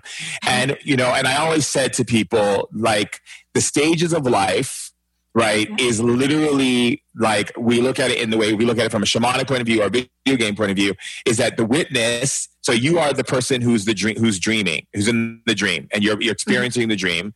Then you're the witness of the dream, and then you're the one who's actually orchestrating the dream. And so what I always say to people is that life is like a video game, because so the fact is why I freaked out when you said it is because I live by this. That's why I play video games, because you are playing the game, then you're watching yourself playing the game. And I do this all the time. Sometimes I'll walk into an event and I know I get anxiety around people. Mm-hmm, so I choose to pull myself out of player mode and into out of the character mode and into the person who's playing the game. Yeah. And I move myself like a character across the floor. And I'm like, hello, it's a pleasure to meet you. And it's wonderful. And oh, I love art piece. And and people are like, oh my God, wow, how did you do that? And the whole time I'm actually moving myself around the game board, right? Saying the things that I know are going to open up certain frequencies and energies and doorways of consciousness to invite conversation that opens up doorways for me to move into different areas of the matrix. And, and literally that's what a lot of my friends would, when I was growing up, when they saw the Matrix movie, they called me Morpheus, because I literally go in and I see what's going on in the Matrix, and I can see the players in the Matrix who have powers that are ready to be restored. And so I always see myself as the person who's there to show people the codes, how to write their code and how to restore that which is already there.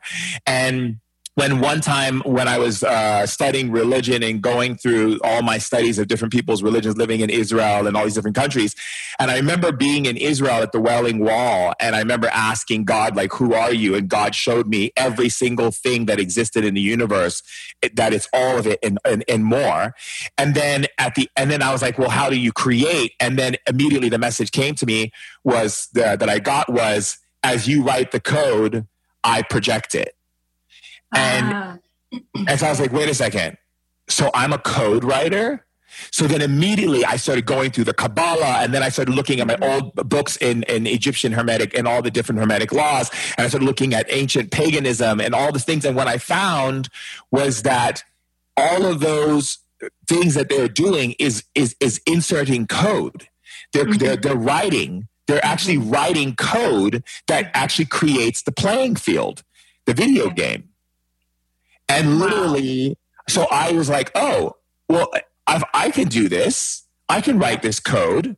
Yep. So I started taking and learning from my family the shamanism. And as they would teach me something, I was like, wow, that took a long time to learn. Why don't I take this whole thing apart and then rewrite the code for this knowledge, and then bring that to the modern world that they can understand, and be able to show them magic where someone can turn magnetic energy from their hands, or become a Reiki master in a second, or be able to activate, their interdimensional powers, or have beings enter the room and speak to them immediately, or be able to open up star grids in rooms and feel the energy of the room change from ice to fire to wind to all of these different things. And all I have to do is take the knowledge that I've learned from shamanism, rewrite that old stuff, because it's so boring and it's so old and it takes so long. No one wants to spend all that time doing all of those things to get to where they want to go. So I just looked at it. It was like, oh, this code is really intense. This is like pages and pages and pages long. I can just rewrite the whole entire thing, since I know how to write code, and I'll just make it as simple and make it a note card, and then hand them a little flash card. And then all of a sudden people are like, how am I able to do this?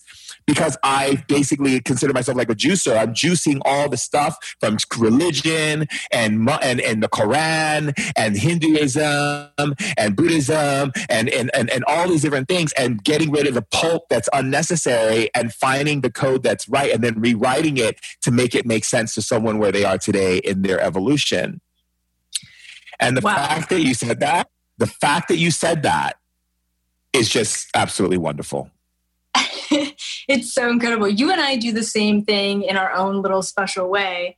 And back in the day, all my friends used to call me Neo. So maybe that's our connection. Oh my goodness. But I feel like I do the same thing. And what I call them is, instead of necessarily like codes, I call them DNA activations. So in my videos, so I basically use words, and I believe that knowledge sets people free, right? So I believe that we need to understand something is the truth, even though that's a, tentative word. But we need to understand the objective truth in order to start experiencing the truth that is, right? So if you never even knew that ghosts were a thing, or that spirits existed, or that aliens existed, it's going to be very difficult for you to have an experience with an interdimensional if that's not even in your container of existence or reality. So what I do is I drop these nuggets of, DNA activations in my videos. And it's meant to open up and unlock that DNA in that person so that they have that aha moment and they start experiencing or unlocking whatever that thing is that's in the video, such as glitches in the matrix or releasing trauma from past lifetimes or what have you. So it's quite beautiful how we're both being very called to do that. And that's, once again, giving people their power back. But it brings up a question, and I kind of want to ask you this question, if that's okay. You are so powerful and you give people so much, information and ability to access. What is your perception on the responsibility behind that? You know what I mean? If you gave a homeless person $1 million and they ended up going bankrupt and getting into drugs, how do you, as this giver and bringer of truth and information and unlocking and codes and what have you, what is your take on responsibility? Do you just put information out there for the highest good of all involved and you just hope for the best? Do you have healthy boundaries between you and the people that you give that gift to? It's a difficult fine line, I find. Yeah, I used to have that a long time ago. I used to have a coven, and it's really funny because I was actually in my garden the other day, and the spirits, the tree spirits, were teaching me about how to identify elder trees, and without having to chop them down, to ask them to project their rings to me, so I can know how many rings and how many rings look like, to tell me which elder trees there are, and and I wanted and I'm in Norway right now, and so the trees, were talking to me and sending me these messages, and they're like, "We know who you are," and I said, "How do you know who I am?" And they said, "Because we know who you are because you come from the ancient world, you come from the old." And I said, "So what does that mean?" They said, "We know you. Your essence tells us everything about you. We know every single person on this planet." And I was like, "Oh, yeah, okay, I get it." And, and what was interesting, when I used to have a coven when I was young, and the reason why I brought up the old trees things is they told me I should restart a coven, but in a different way. So I used to have a coven of men and women that I would teach them magic. And not just the magic they read in Wicca books and I'm a white witch kind of magic. I'm talking ancient magic, where you're using the words that come from the ancient times, and being able to access real power. And it was interesting because, one of the things that always would come up for me is that if I give this power to the wrong person, will they use it to hurt people? Mm-hmm. Will they use it to be corrupt, and will they use it to do these things? And so for a long period of time, that was in the back of my mind. And then one day I had a student, what I call them RSs, remembrance students, was learning magic from me for about 4 years. And they turned into using it to manipulate and use their powers against people. Mm. And I felt horrible inside, because I was like, I helped build them up and taught them the sigils and the way to access the dead, and do necromancy, and how to communicate, and how to access sacred tombs, and all these different things to get into, understanding how to wield these things. And now here they go doing all of these things. Right. And the message I got from Spirit was, all you are here to do is to present a buffet in front of people. Mm. Yeah. And take what they want from the table, and what they do with that is what they do with it. Yeah. And this is all we ever can do, even as beings they told me, in the light, all we can do is offer people information, codes, energies, frequencies, whatever it is. And then we see what humans choose to do with that. And we just love them unconditionally, but we never fight them. We never argue with them. We never bicker with them, because we don't get into those types of human behaviors that humans love to get into to prove righteousness or being right, or they need to prove that they know, or this or that. And spirits don't get into that. And they said, so you don't either. Right. And it was in that moment I realized that I'm here to deliver and to bring.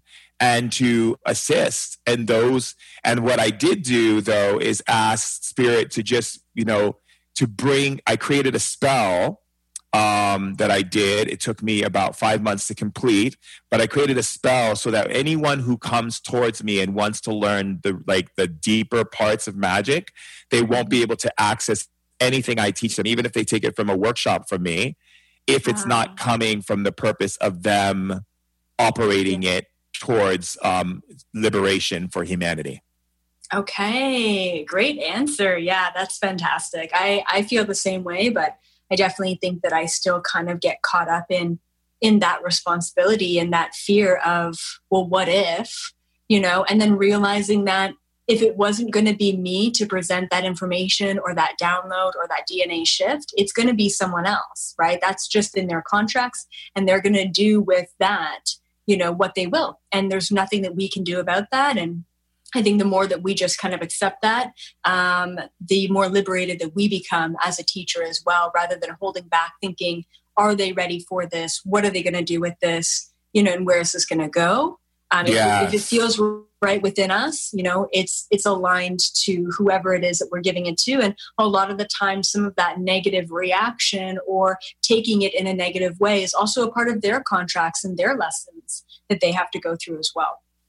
Absolutely. And I also believe that there's a point where we have to surrender and hold the highest vision for humanity to choose to see the waters clean than dirty and polluted. I think that if we hold the vision and hold the space, like I call it, when you go and you to a movie theater and you're like, I'm holding these seats for my friends, it's like, that's how I see myself. Like I'm holding this amphitheater for my brothers and sisters to join me and all the other beings that are there who are loving them unconditionally as we love them unconditionally. Holding their space for when they choose to arrive. And it may be this season, and it may be the next season, and it may be in 6 lives, it may be in 20 lives, it may be in 100 lives. It doesn't matter, because time is not what people think time is. And so because we exist both in the spiritual and the physical, in the spiritual understanding, I understand it. So I don't get frustrated with people if they choose to lollygag, or like go off and do whatever they want to do. I know I will see them again eventually. And that's how I always, I have friends in the underworld who choose to stay in darkness because they're not ready to go into the light, because they don't want to, they can't take responsibility for some of the things that they did when they were living.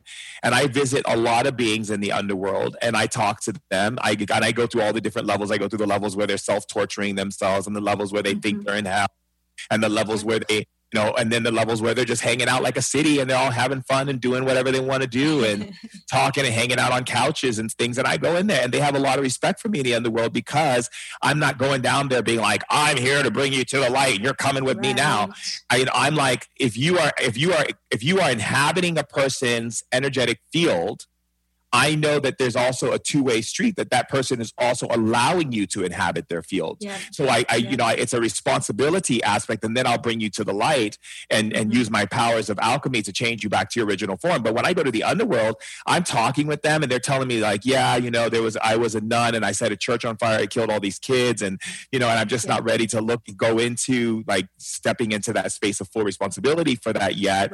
Right. But they tell me, and I listen, and I'm like, look, I'm here whenever you want to come home. I'm here. So it's like, I'll come back and visit. And whenever you say, hey, I'm ready, then I will come, and Angel Michael and all the other beings will assist you to help you to make your transition in a place of love and be able to bring peace to those things that you experience when you had a human body. But I'm not here to force you, and I'm not going to force anything. Yep. I love that. Yeah. I take the same approach to, the afterlife and the different vibrational frequencies and those souls who are, stuck there as well. And it's not up to me to transmute all of them, but if that's what they want, then I'm there for them. And a lot of the time they just need someone to listen to them, and listen to their story and hear them out, So yeah, it's so beautiful. You're amazing for being so young and having this knowledge and this wisdom. I really am very, I just really want to say that, because, where I was at your time, at your age, when I was where I was at your age, you know, I felt very alone in the world. Yeah. Because everyone else was like, you know, I mean, I was partying and going to raves and doing all that kind of stuff, but still I was aware because I was in my training and knowledge, and all this stuff was being brought through to me from all these different spirits because of my family background and who I am. But for you to have all this awareness and knowledge at this young age, I mean, it's so wonderful because you can help so many millennials and so many beings to be able to hear your message. And I want to support you in any way possible to give you the platform to be able to voice that and to bring your voice in your teachings, your knowledge, and so forth. So just let me know any way that I can support you. If we need to do it Instagram Live or, you know, whatever events I have that I go on and stuff. And I'll also let other people know about you, because I really am wanting to support women is number one, to be able to have a voice and be heard, but also to support people who are fully present in their generosity of spirit, to be a vessel and a channeler, to allow themselves to be, because it takes a great deal of surrender, as you know, to be able to be that vessel. And for you to be at the age that you are, to be that vessel, has such a remarkable stamp of just honor and just, you know, I'm just in awe of listening to you. Aw, so beautiful. Thank you so much.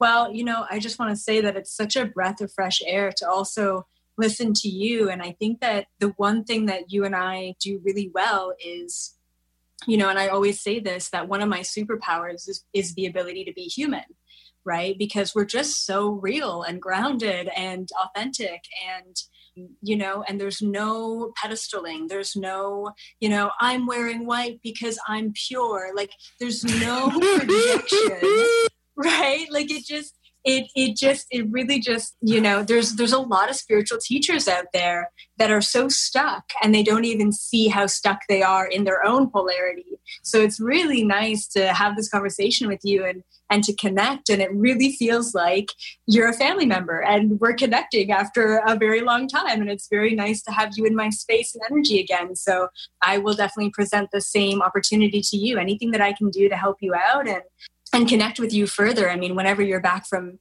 Norway, it'd be awesome to get together and just kind of further discussions.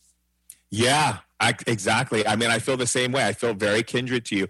And it's true. Like, when I see a lot of spiritual teachers wearing these like dashikis and, you know, strumming their mala beads and feeling like, you know, and then they look at me, and I mean, I'll never forget this. So I was invited to this thing called Conscious Life Expo, or this Spiritual Life Expo. Yeah. And they had me on a panel. And this is before I wrote a book in America and stuff. The only book I had wrote at the time was in Turkey, and it was in Turkish.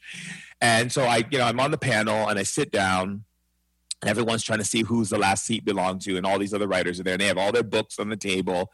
And one of the girls there whispers over to the guy, and then I can hear them talking about me, and they're just like, who is he, and why is he on here? Like, where's his book? And you know, and so the guy, you know, I go, I can definitely hear you guys. I just want to let you know that. And I was fasting for 45 days. So I was kind of like, you know, going through this whole cleanse, but I was like, so, you know, when you're on a cleanse, you don't want to talk so much. I was like, okay, I don't want to really talk and waste my breath. And the guy goes like, so do you have any books? Like, where's your book? Who are you with? And I'm like, yeah, I don't have any books or anything. Yeah, no. Mm-mm. And then he was like, well, I'm Hay House. And this woman's like, and I'm Hay House too. And the other one's like, and I'm Hay House. And I was like, oh, that's just great. Lovely. You know, and then we started, and the person was, the one woman stood up and she was like, we, the luminaries, want to thank all of you for being here for this amazing conversation, because we are the illuminated beings here to speak, to give you wisdom and all this stuff. And then it was my turn to speak. And I was like, I don't know anything about luminaries or luminies or whatever the heck people want to call themselves these days. I can tell you this. Look, I did drugs. I was an alcoholic. I've been addicted to meth. I've done all this stuff, everything. Okay. I've been through this human body. I've rolled around in the mud. I've done it all. And all I'm here to do is share with you my experiences. And if those experiences enlighten you to see the power that lives inside of you, great. Yes. And they all looked at me and they were like, seriously? And I was wearing my Metallica t-shirt. I had my Metallica shirt on and I had my jeans, my ripped up jeans and my cowboy boots. And they were not, listen, they were not having me. They were like, none of them would give me a hug. You know, like none of them wanted to they at the end I wanted to give them a hug and they all just were not giving me hugs. And they just were and I was just wow, wow, when did this whole pedestal thing start? Yeah. You know what I mean? What is this?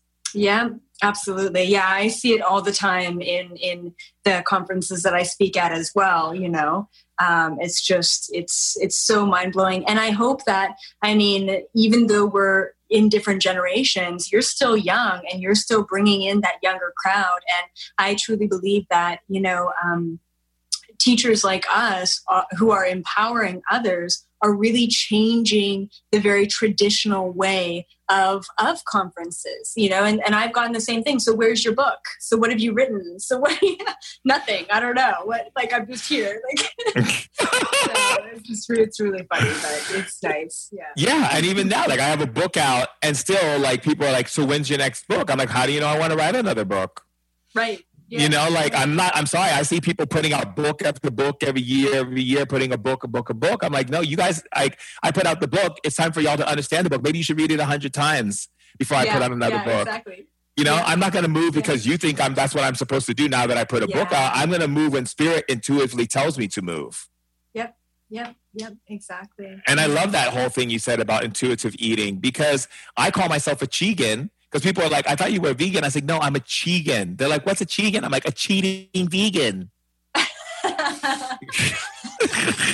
love that. Because we have to live real. And I'm so glad we're having this real to feel talk. Yeah, totally. We got to be real. Exactly. And, maybe just to finish it off, it's really important that people realize that, I get this all the time. People coming to me, well, I haven't awakened yet, but I'm doing all the things. I'm going to yoga on Wednesdays and I'm meditating on Thursdays and I'm vegan on Fridays and I'm listening to you on Saturdays. And I'm like, what? No, stop it. Stop doing all the things. Just because you're doing all the things, in quotations, doesn't mean that you're getting any closer to enlightenment. Actually, as a matter of fact, when you stop doing all of the things, you start to realize what the truth is. That's when you start to experience everything, which is also contained within nothingness, all at the same time. Mm-hmm. Yes. As we say in Africa, Ashe. Ashe. Wow. Amazing. How can people get in touch with you, my love? Yep. So you can just Google Elizabeth April or ElizabethApril.com, Instagram, Facebook, YouTube. I'm out there. So definitely check all that out. And it's been such a pleasure chatting with you. And it's been so nice to connect with you. Yeah, it's been wonderful to connect with you too, my love. I'm very happy. Thank you so much for being with us today. Yeah, thank you so much for having me on. Of course. Bye, my love.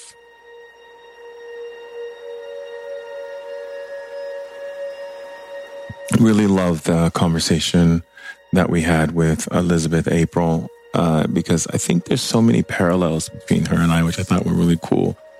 But also for a lot of you, because how many of us have been bullied in school because we were different and unique or considered weird or we were nerds or we just didn't fit into the idea of what we were supposed to fit into in order to be cool or to be accepted. And truth be told, a lot of people who feel bullied or made fun of or told they're crazy or whatever are really the true geniuses, and they're the true leaders in the spiritual energies that are magnifying and amplifying on this planet right now. Truly. I mean, look, here's the deal. I mean, we are at a point right now in our evolution where the whole idea of normal doesn't really sit in, because the normal is basically all those who follow the rules and obey the matrix. A system that was built to keep us in slavery and then basically put up imaginary walls, which are basically programs that are coded to make you self-destruct yourself or take yourself apart or become a consumer or buy into anything that they tell you to buy into, react to anything they tell you to react to. So I think, you know, what I love is that Elizabeth April found out that she was unique, but she wanted to fit in and have friends. And so she got into sports and athletics like a lot of us do. And between 14 and 16, she had a good home life. You know, she had friends, but she was missing the most important key element, which a lot of people miss and which is so important. And it's that spiritual self, right? Because you can exist on the planet in your physical, you can exist in your emotional, you can exist in your mental, but if you don't have the spiritual, you're not replenishing the mental or emotional or physical with new information and data and technology. So the old technology, which is whatever you've been given since you were a child and going along in life with and analyzing and associating ideas and concepts based upon things that you were taught, but nothing new, nothing outside of the boundaries of that intellect, you're basically running old programs and you're running an old faulty system. And that system was built to keep you a slave. Now, what I love is that she knew that something was off. But in order to get to that point, she went through a lot of depression, a lot of anxiety. And I mean, how many people didn't go through those things? I mean, I went through suicide, depression, anxiety. I even tried killing myself once, ended up in a hospital, had my stomach pumped, had to go, sit in social groups, been put in stray coats. I mean, you name it, I've done it. And all for the fact of just realizing that something's seriously off with this world. I always felt something's off with this world. Haven't you, since you were a kid? Like, just step back a little bit and was like, what is all of this? And how did I get here? And why is it solid? And why are things like this? And why do I have to go to school? And why am I being forced to do this? And why am I getting in trouble for just being a kid and playing? Yeah. Been there, done that, right? So again, what I love is that, she was going through these experiences of depression and anxiety. And what do? You look for the authority figures. You look for authority figures such as your parents, teachers, anyone who's in a high position that they should know better than you, and even her priest. And they all gave her blank stares, and literally they were operating from this place of like not really understanding her instead of being open to her. And so she was led with just a lot of, disappointment at the end of that journey of asking these authority figures. And then her dad, who is Catholic, but also opened up and shared with her past life regression. And she began to step into this new profound way of experiencing things because she got to see these things. And so she stole her dad's book and started practicing herself and putting a lot of people and herself through these experiences. And how when she looked at her life, all her other lifetimes with her dad, she noticed that she played many lives as a giver of information. And she knew that that was her true purpose. So at 18, she went to university and she started sharing a lot of these ideas and techniques with friends and waking people up. And her psychic powers began to open up more and more and more. And I always think it's beautiful to tell and understand that level of anyone's story or path, because there's this moment when we as human beings step into a space where we don't realize that everything that we've been going through and everything that we've been through is leading us to becoming the most powerful, amazing being. A lot of times people will say, oh, what's my purpose? What's my purpose? And I'm like, you wouldn't be asking that question if you were actually living authentically to what is feeling right versus what is not feeling good. So you're not going to find your purpose by people pleasing, and you're definitely not going to find your purpose by constantly sugarcoating everything to make it look good so you can be comfortable, right? When in truth, you're just sitting in a bed of nails because you're pretending like you're in this comfortable place, but you're not.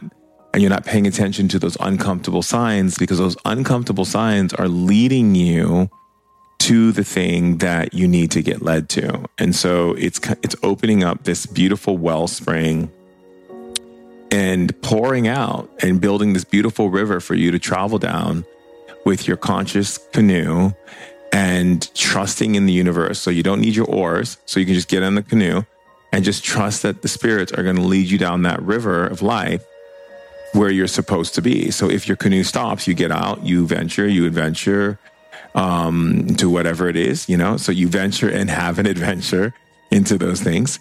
And then also you come back and then you get back and when you're done with that whole experience, right? Because that's what life is about, experiences. You get back in your canoe of your consciousness and you allow spirit to take you down the river even further. So those places, even where spirit takes you, even if it's uncomfortable, even if you can't stand it, those places are necessary because they're building certain aspects of who you are.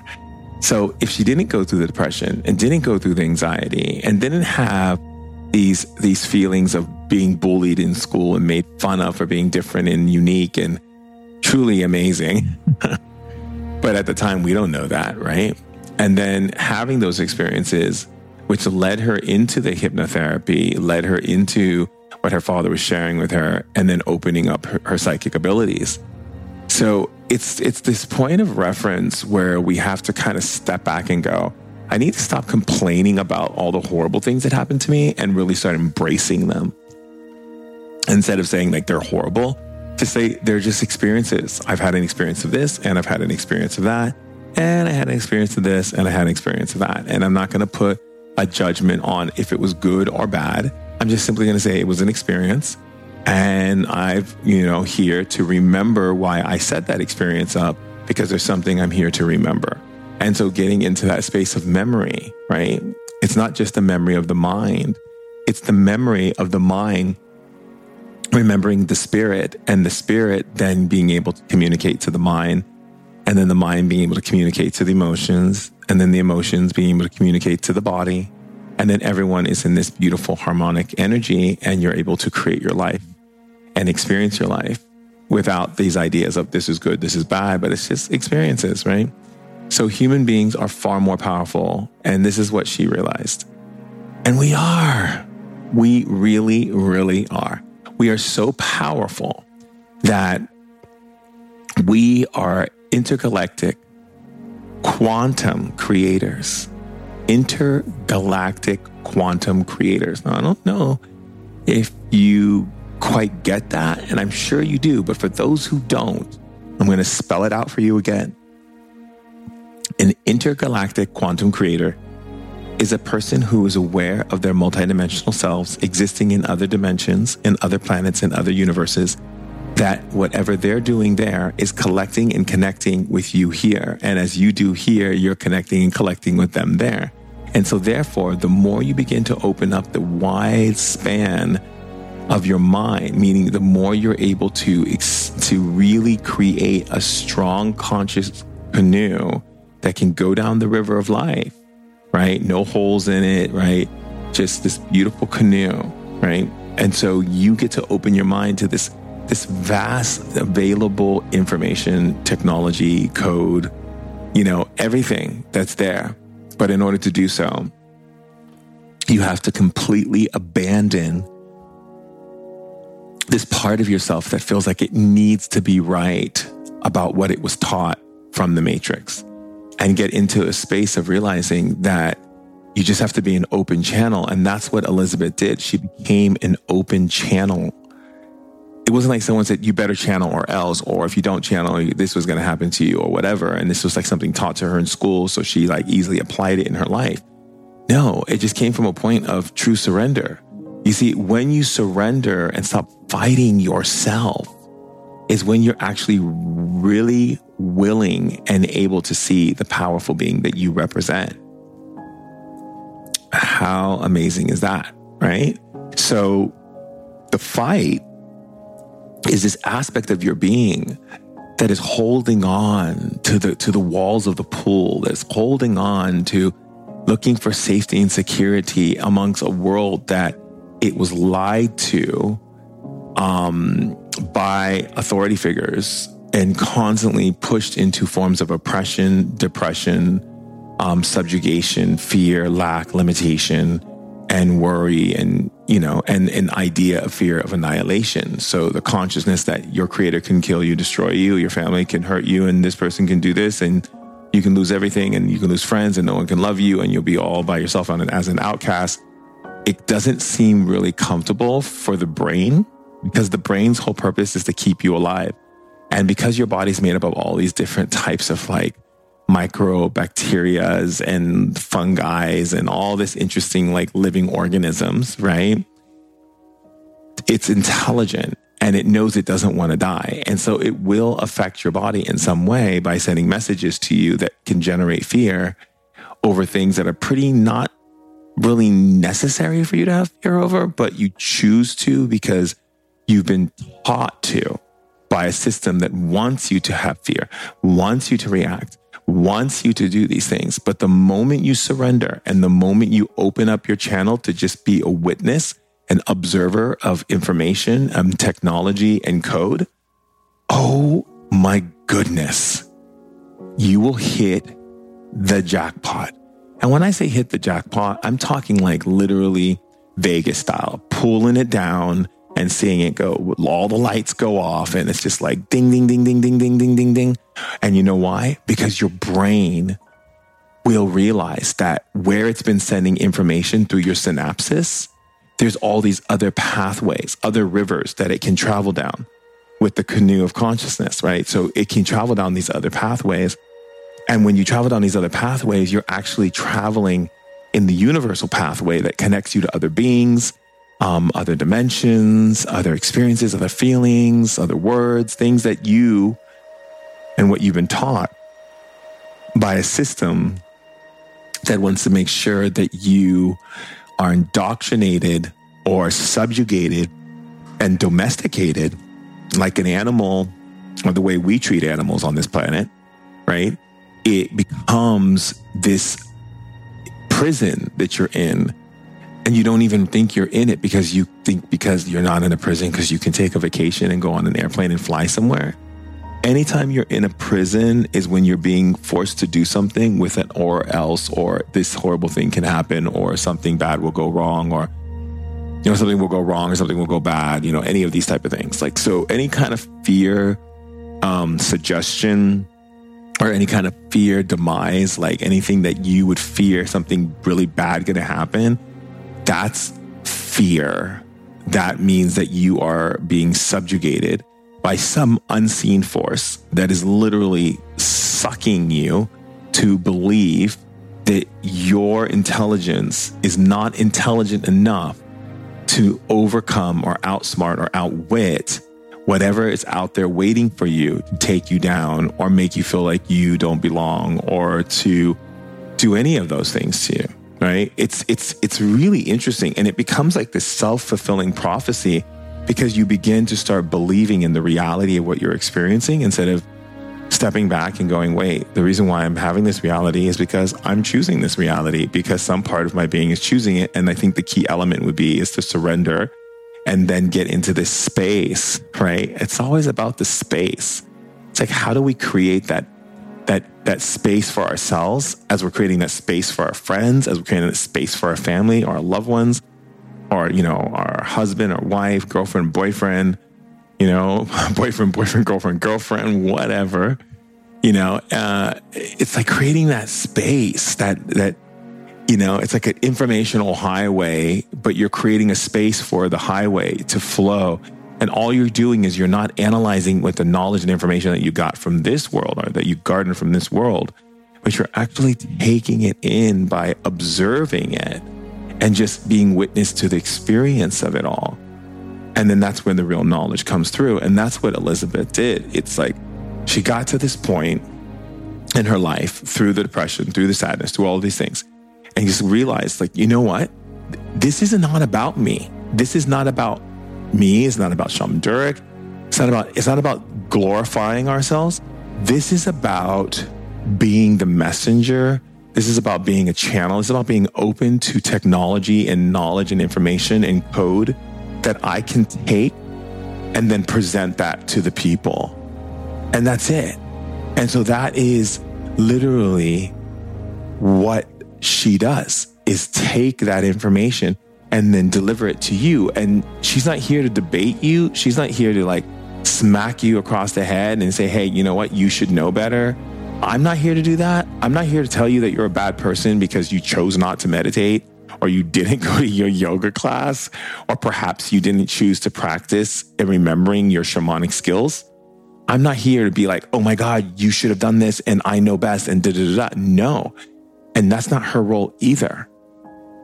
Our role is to hold space for you to see yourself as this limitless being who has limitless potential and capability to be able to open oneself up and navigate other rivers that you were told not to go into, because if you did, it would mean you're this with a label, or you'll lose this, or this will be taken away from you, or this person will punish you, or God will punish you, or something will come in and get you. We don't really know what, but they say it will come in and get you. The point I'm making is, if we operate in this way, right? And we continue to operate in this way, and then everyone keeps thinking that there's going to be this ascension and then we're just going to wake up and, you know, and tra-la-la-di-la-di-la, you're going to all of a sudden be in the fifth dimension. Well, newsflash, you won't. Because this planet is either going one way or it's going another way. It's either going into a spiral regeneration, right? Which is literally creating it as a star kingdom, operating in the consciousness of unconditional love, acceptance, and freedom, liberation, and bliss, ecstasy, joy, and pleasure, or it's going to spiral the other way and go into more lack, oppression, depression, control, fear, subjugation, and domination. And the question is, who would be doing the dominating, right? Because the thing is, you would think it would be people in your government that's dominating you, or maybe it's your social system, or maybe it's the police in your neighborhood, or maybe it's your parents, or maybe it's this, or maybe it's that. But in truth, they're also being dominated. So your politicians and your governors and whoever else it is that you put up on a pedestal of authority. And when I say put up on a pedestal of authority, what I basically mean is this, is that you're giving them some level of power over you, either by their intelligence or by the fact that they're in a position that gives them that authority. It's like, it's clockwork, you know? It's like your teacher speaks to you, you don't speak back, you do as you're told, or you want to get a good grade. And that's pretty much it. Your parents say something to you, you don't speak back. And if you do, you get in trouble. You get spanked, you grounded, you get time out. You know, there's all kinds of things that parents do, you know, and it goes on and on and on, right? But these people pretend that they have the information and the knowledge that governs you having the best life, which in fact, they don't.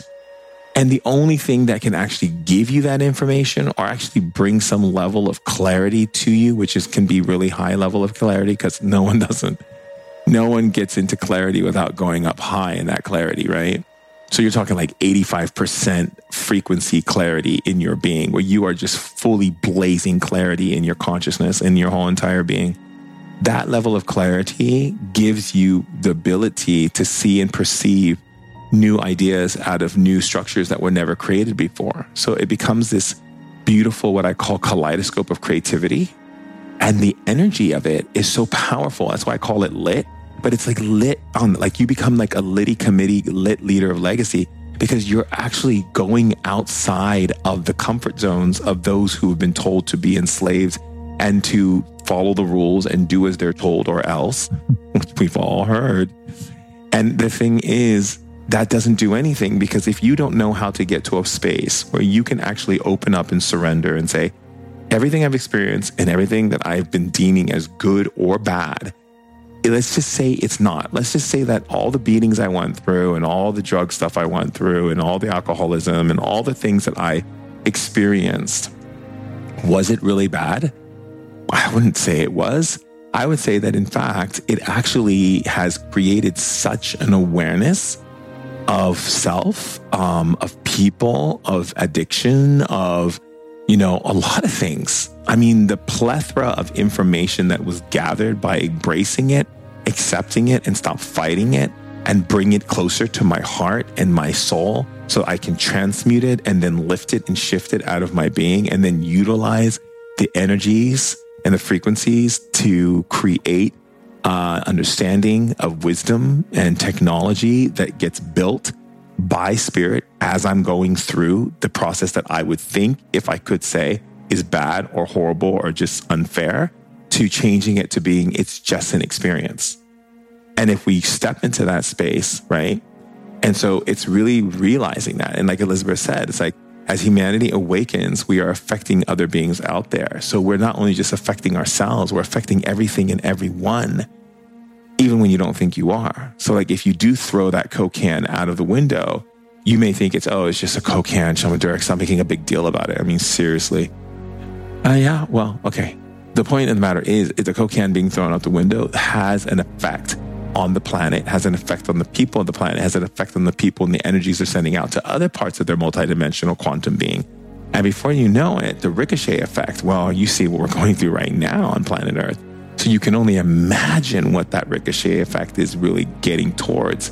Because 1 ricochet, 2 ricochets, 3 ricochets, it keeps growing and growing and growing until it becomes such a huge energy surge that affects the planet in such a way because it literally shuffles the energy frequencies of the planet and the people on it, because it creates these contraction, these waves, these energies that need to go out. So when you are in this channeling place, this open place, this place of like, you know what, I'm going to surrender and I'm going to really look at things without sugarcoating them or people pleasing or not wanting to say something bad about my mom and dad or not wanting to say something bad about whoever it may be. Instead of realizing, let me just get it out. Let me activate my shadow, who is really my light and who's been holding all my junkery for me until I'm willing to truly step up and take responsibility, which means the ability to respond, which we all know, right? That level of energy and that level of consistency that comes through when you actually go, oh my God, I'm actually going to observe this experience instead of putting all these labels and attachments to it. I'm going to step in and observe the experience and realize that whatever I'm going through, and no matter how bleak and dismal and how uncomfortable it is, if I just embrace it with observation instead of analyzing it with my analyzed eyes and get into a space of that, that's how we literally can see how we're affecting everything in a global, interdimensional, intergalactic, way. So, as humanity awakens, we're stepping into that space of mindfulness. And the mindfulness aspect is like, hey, you know what? Like, leave it better than you found it. So if you meet a person, leave them better than you found them, right? Because we, like Elizabeth said, we are at a tipping point and we can truly co-create a reality we choose. Now, the question is, are we willing to do so? Are we going to complain that other people aren't doing it? We're going to get upset that people aren't being fair because you're doing all of it, but they're not. Well, that's not how you create change, by making other people feel bad about themselves. And in fact, you create real change by pulling yourself off your high horse and your pedestal, or your righteous conqueror, or whoever it is that you've become, to make people feel bad about the fact that they're throwing Coke cans out of the window and not doing downward dogs. But really get into a space of embracing, accepting, loving, and understanding. And that's how you create change, because what you do is you show through example. This is an example of what love can look like for you. I'm going to demonstrate to you in my own life unconditional love and acceptance, and you can choose to reflect that and bring that into your own life, or you can choose to reject that and basically create something completely different. It's your choice. So the key element is realizing, what is the point for you? When does it become enough? Like, how much is enough for you? For you, each and every one of you who's listening, how much is enough? Like, what is it going to take for you to truly be happy? And do you even know what that is or what that looks like? And do you know what it means for you to be able to create prosperity and wealth? Do you even know what that looks like and how that shows up and all of it, right? And so it's the key element is like realizing that, we have to move beyond what we call the status quo of the idea of comfort for the sake of slavery and get into a real deep relationship with ourselves and these questions. Like, for instance, distraction, right? That's what the Matrix uses to keep us from ourselves, because it knows the more we stay away from ourselves, the more we stay away from God. And the more we stay away from God, the more we stay away from our power. And we're easily manipulated and easily subjugated and easily put into compartmentalizations and then put to work. Distraction is the number one separation from source and self. And Elizabeth is 100% right about it. And I'm going to back it up like there's no tomorrow.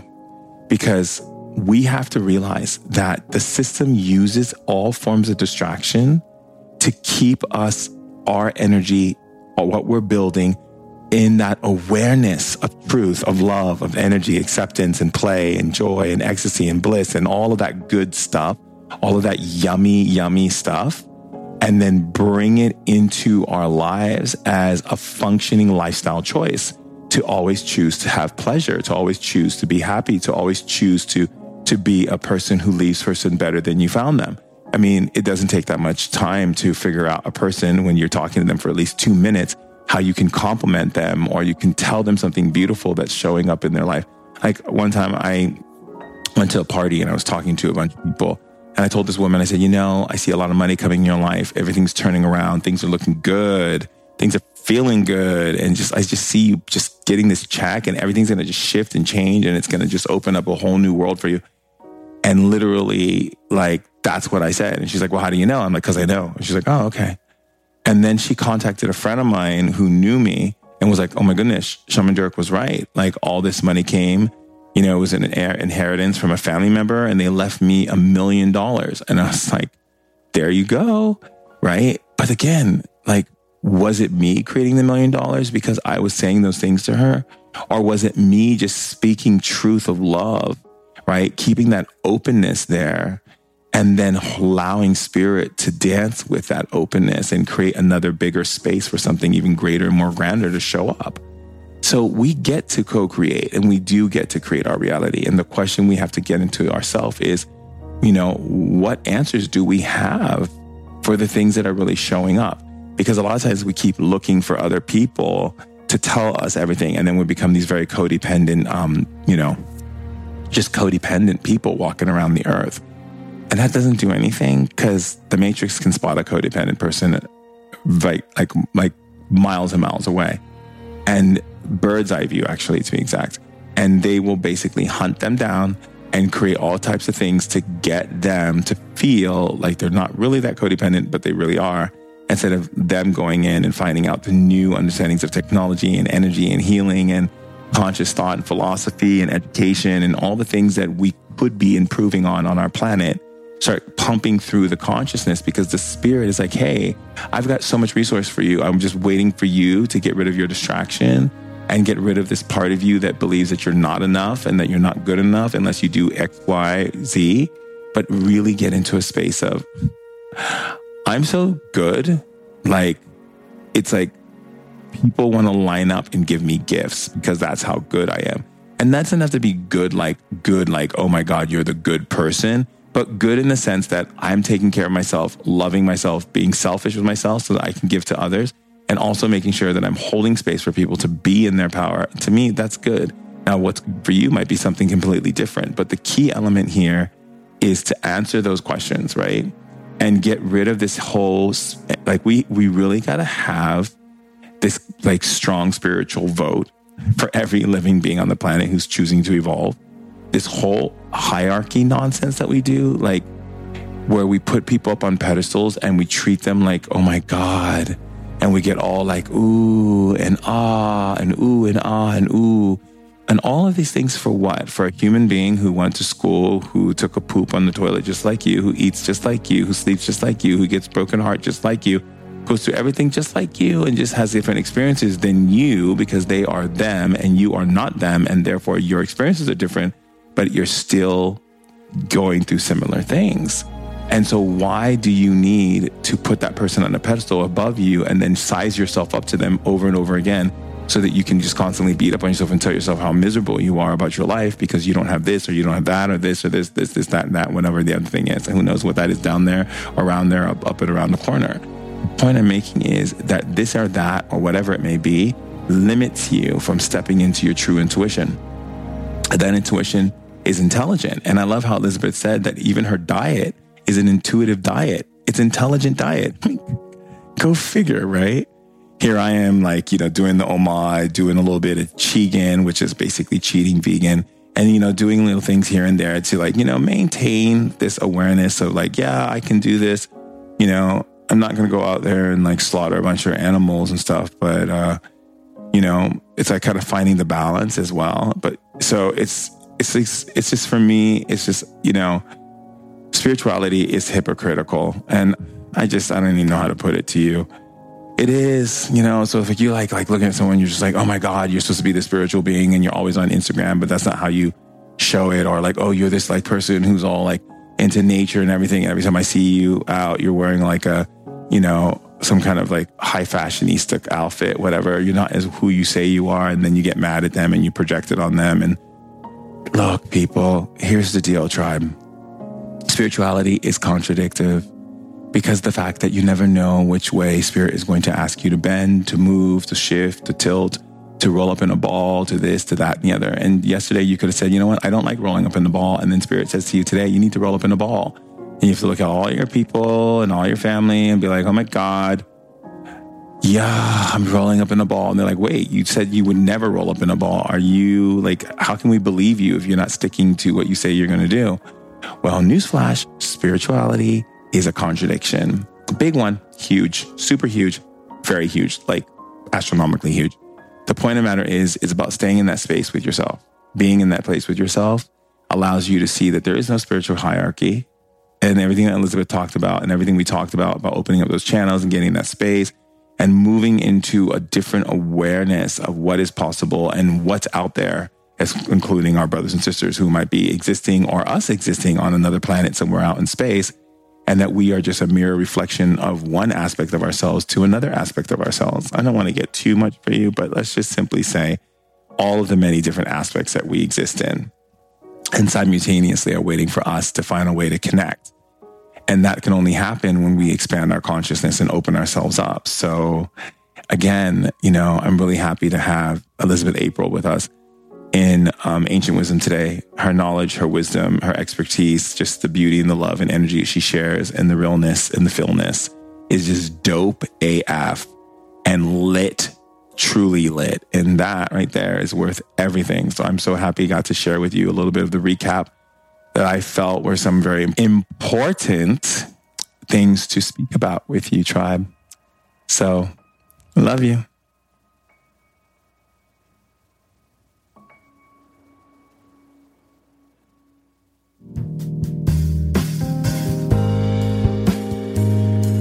I've created the Healing Temple because people all over the world want and need healing, but don't have the access to those healers or can't afford them. One of the biggest high-ticket items in the world today is remote healing, but some sessions cost hundreds to even thousands of dollars. And for only $10, the Healing Temple is a collective space for people to come together every Friday for 30 minutes. Participants are opening a wellspring of abilities, alleviating stress and brain fog, where the mind becomes more optimized and performance-based, and where you learn to utilize energy to up-level your consciousness. The Healing Temple also helps to break down walls where you begin operating in awareness of wellness, feeling ambitious and inspired like things are really changing in your life. Inside the Healing Temple, you're also stepping into a world where you might experience phenomena that you thought wasn't possible. Something as small as a chill or the hair standing on the back of your neck becomes like an opening door. Some members have even said they've experienced increased psychic abilities and that these sensations have intensified with following sessions. I've trained my powers to impact change, and I've learned how to get results. Who doesn't want to feel good? The Healing Temple is not only beneficial to you, but also to those around you, because when you're feeling good, you shine that positive energy onto others, your partner, your children, your coworkers, even your dog or your cat. Everyone around you begins to feel better because you are feeling better. It's a rippling effect that's much needed on this planet. We need the Healing Temple more than ever right now because of all that's happening in the world, the social political structures, calamities, chaos, and feelings of hopelessness and despair. The social climate is on high, and this pressure cooker is taking a negative toll on how many of us feel. The Healing Temple offers comfort on a global level because when more people are feeling good, the more kindness, generosity, and realness is generated. For only $10, I invite you to become part of the community that seeks to do good, to feel good, and to make this world a better place.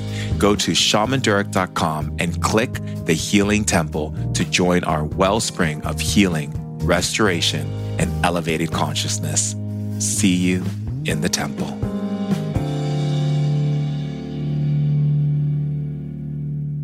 Thank you so much for tuning in to Ancient Wisdom Today podcast. Tribe, I love you all so much. And if you want to stay connected, be sure to check me out on IG at Shaman Durek. And if you have any questions whatsoever, please visit shamandurek.com or contact info@shamandurek.com to learn more. And remember, Tribe, no matter what, stay lit.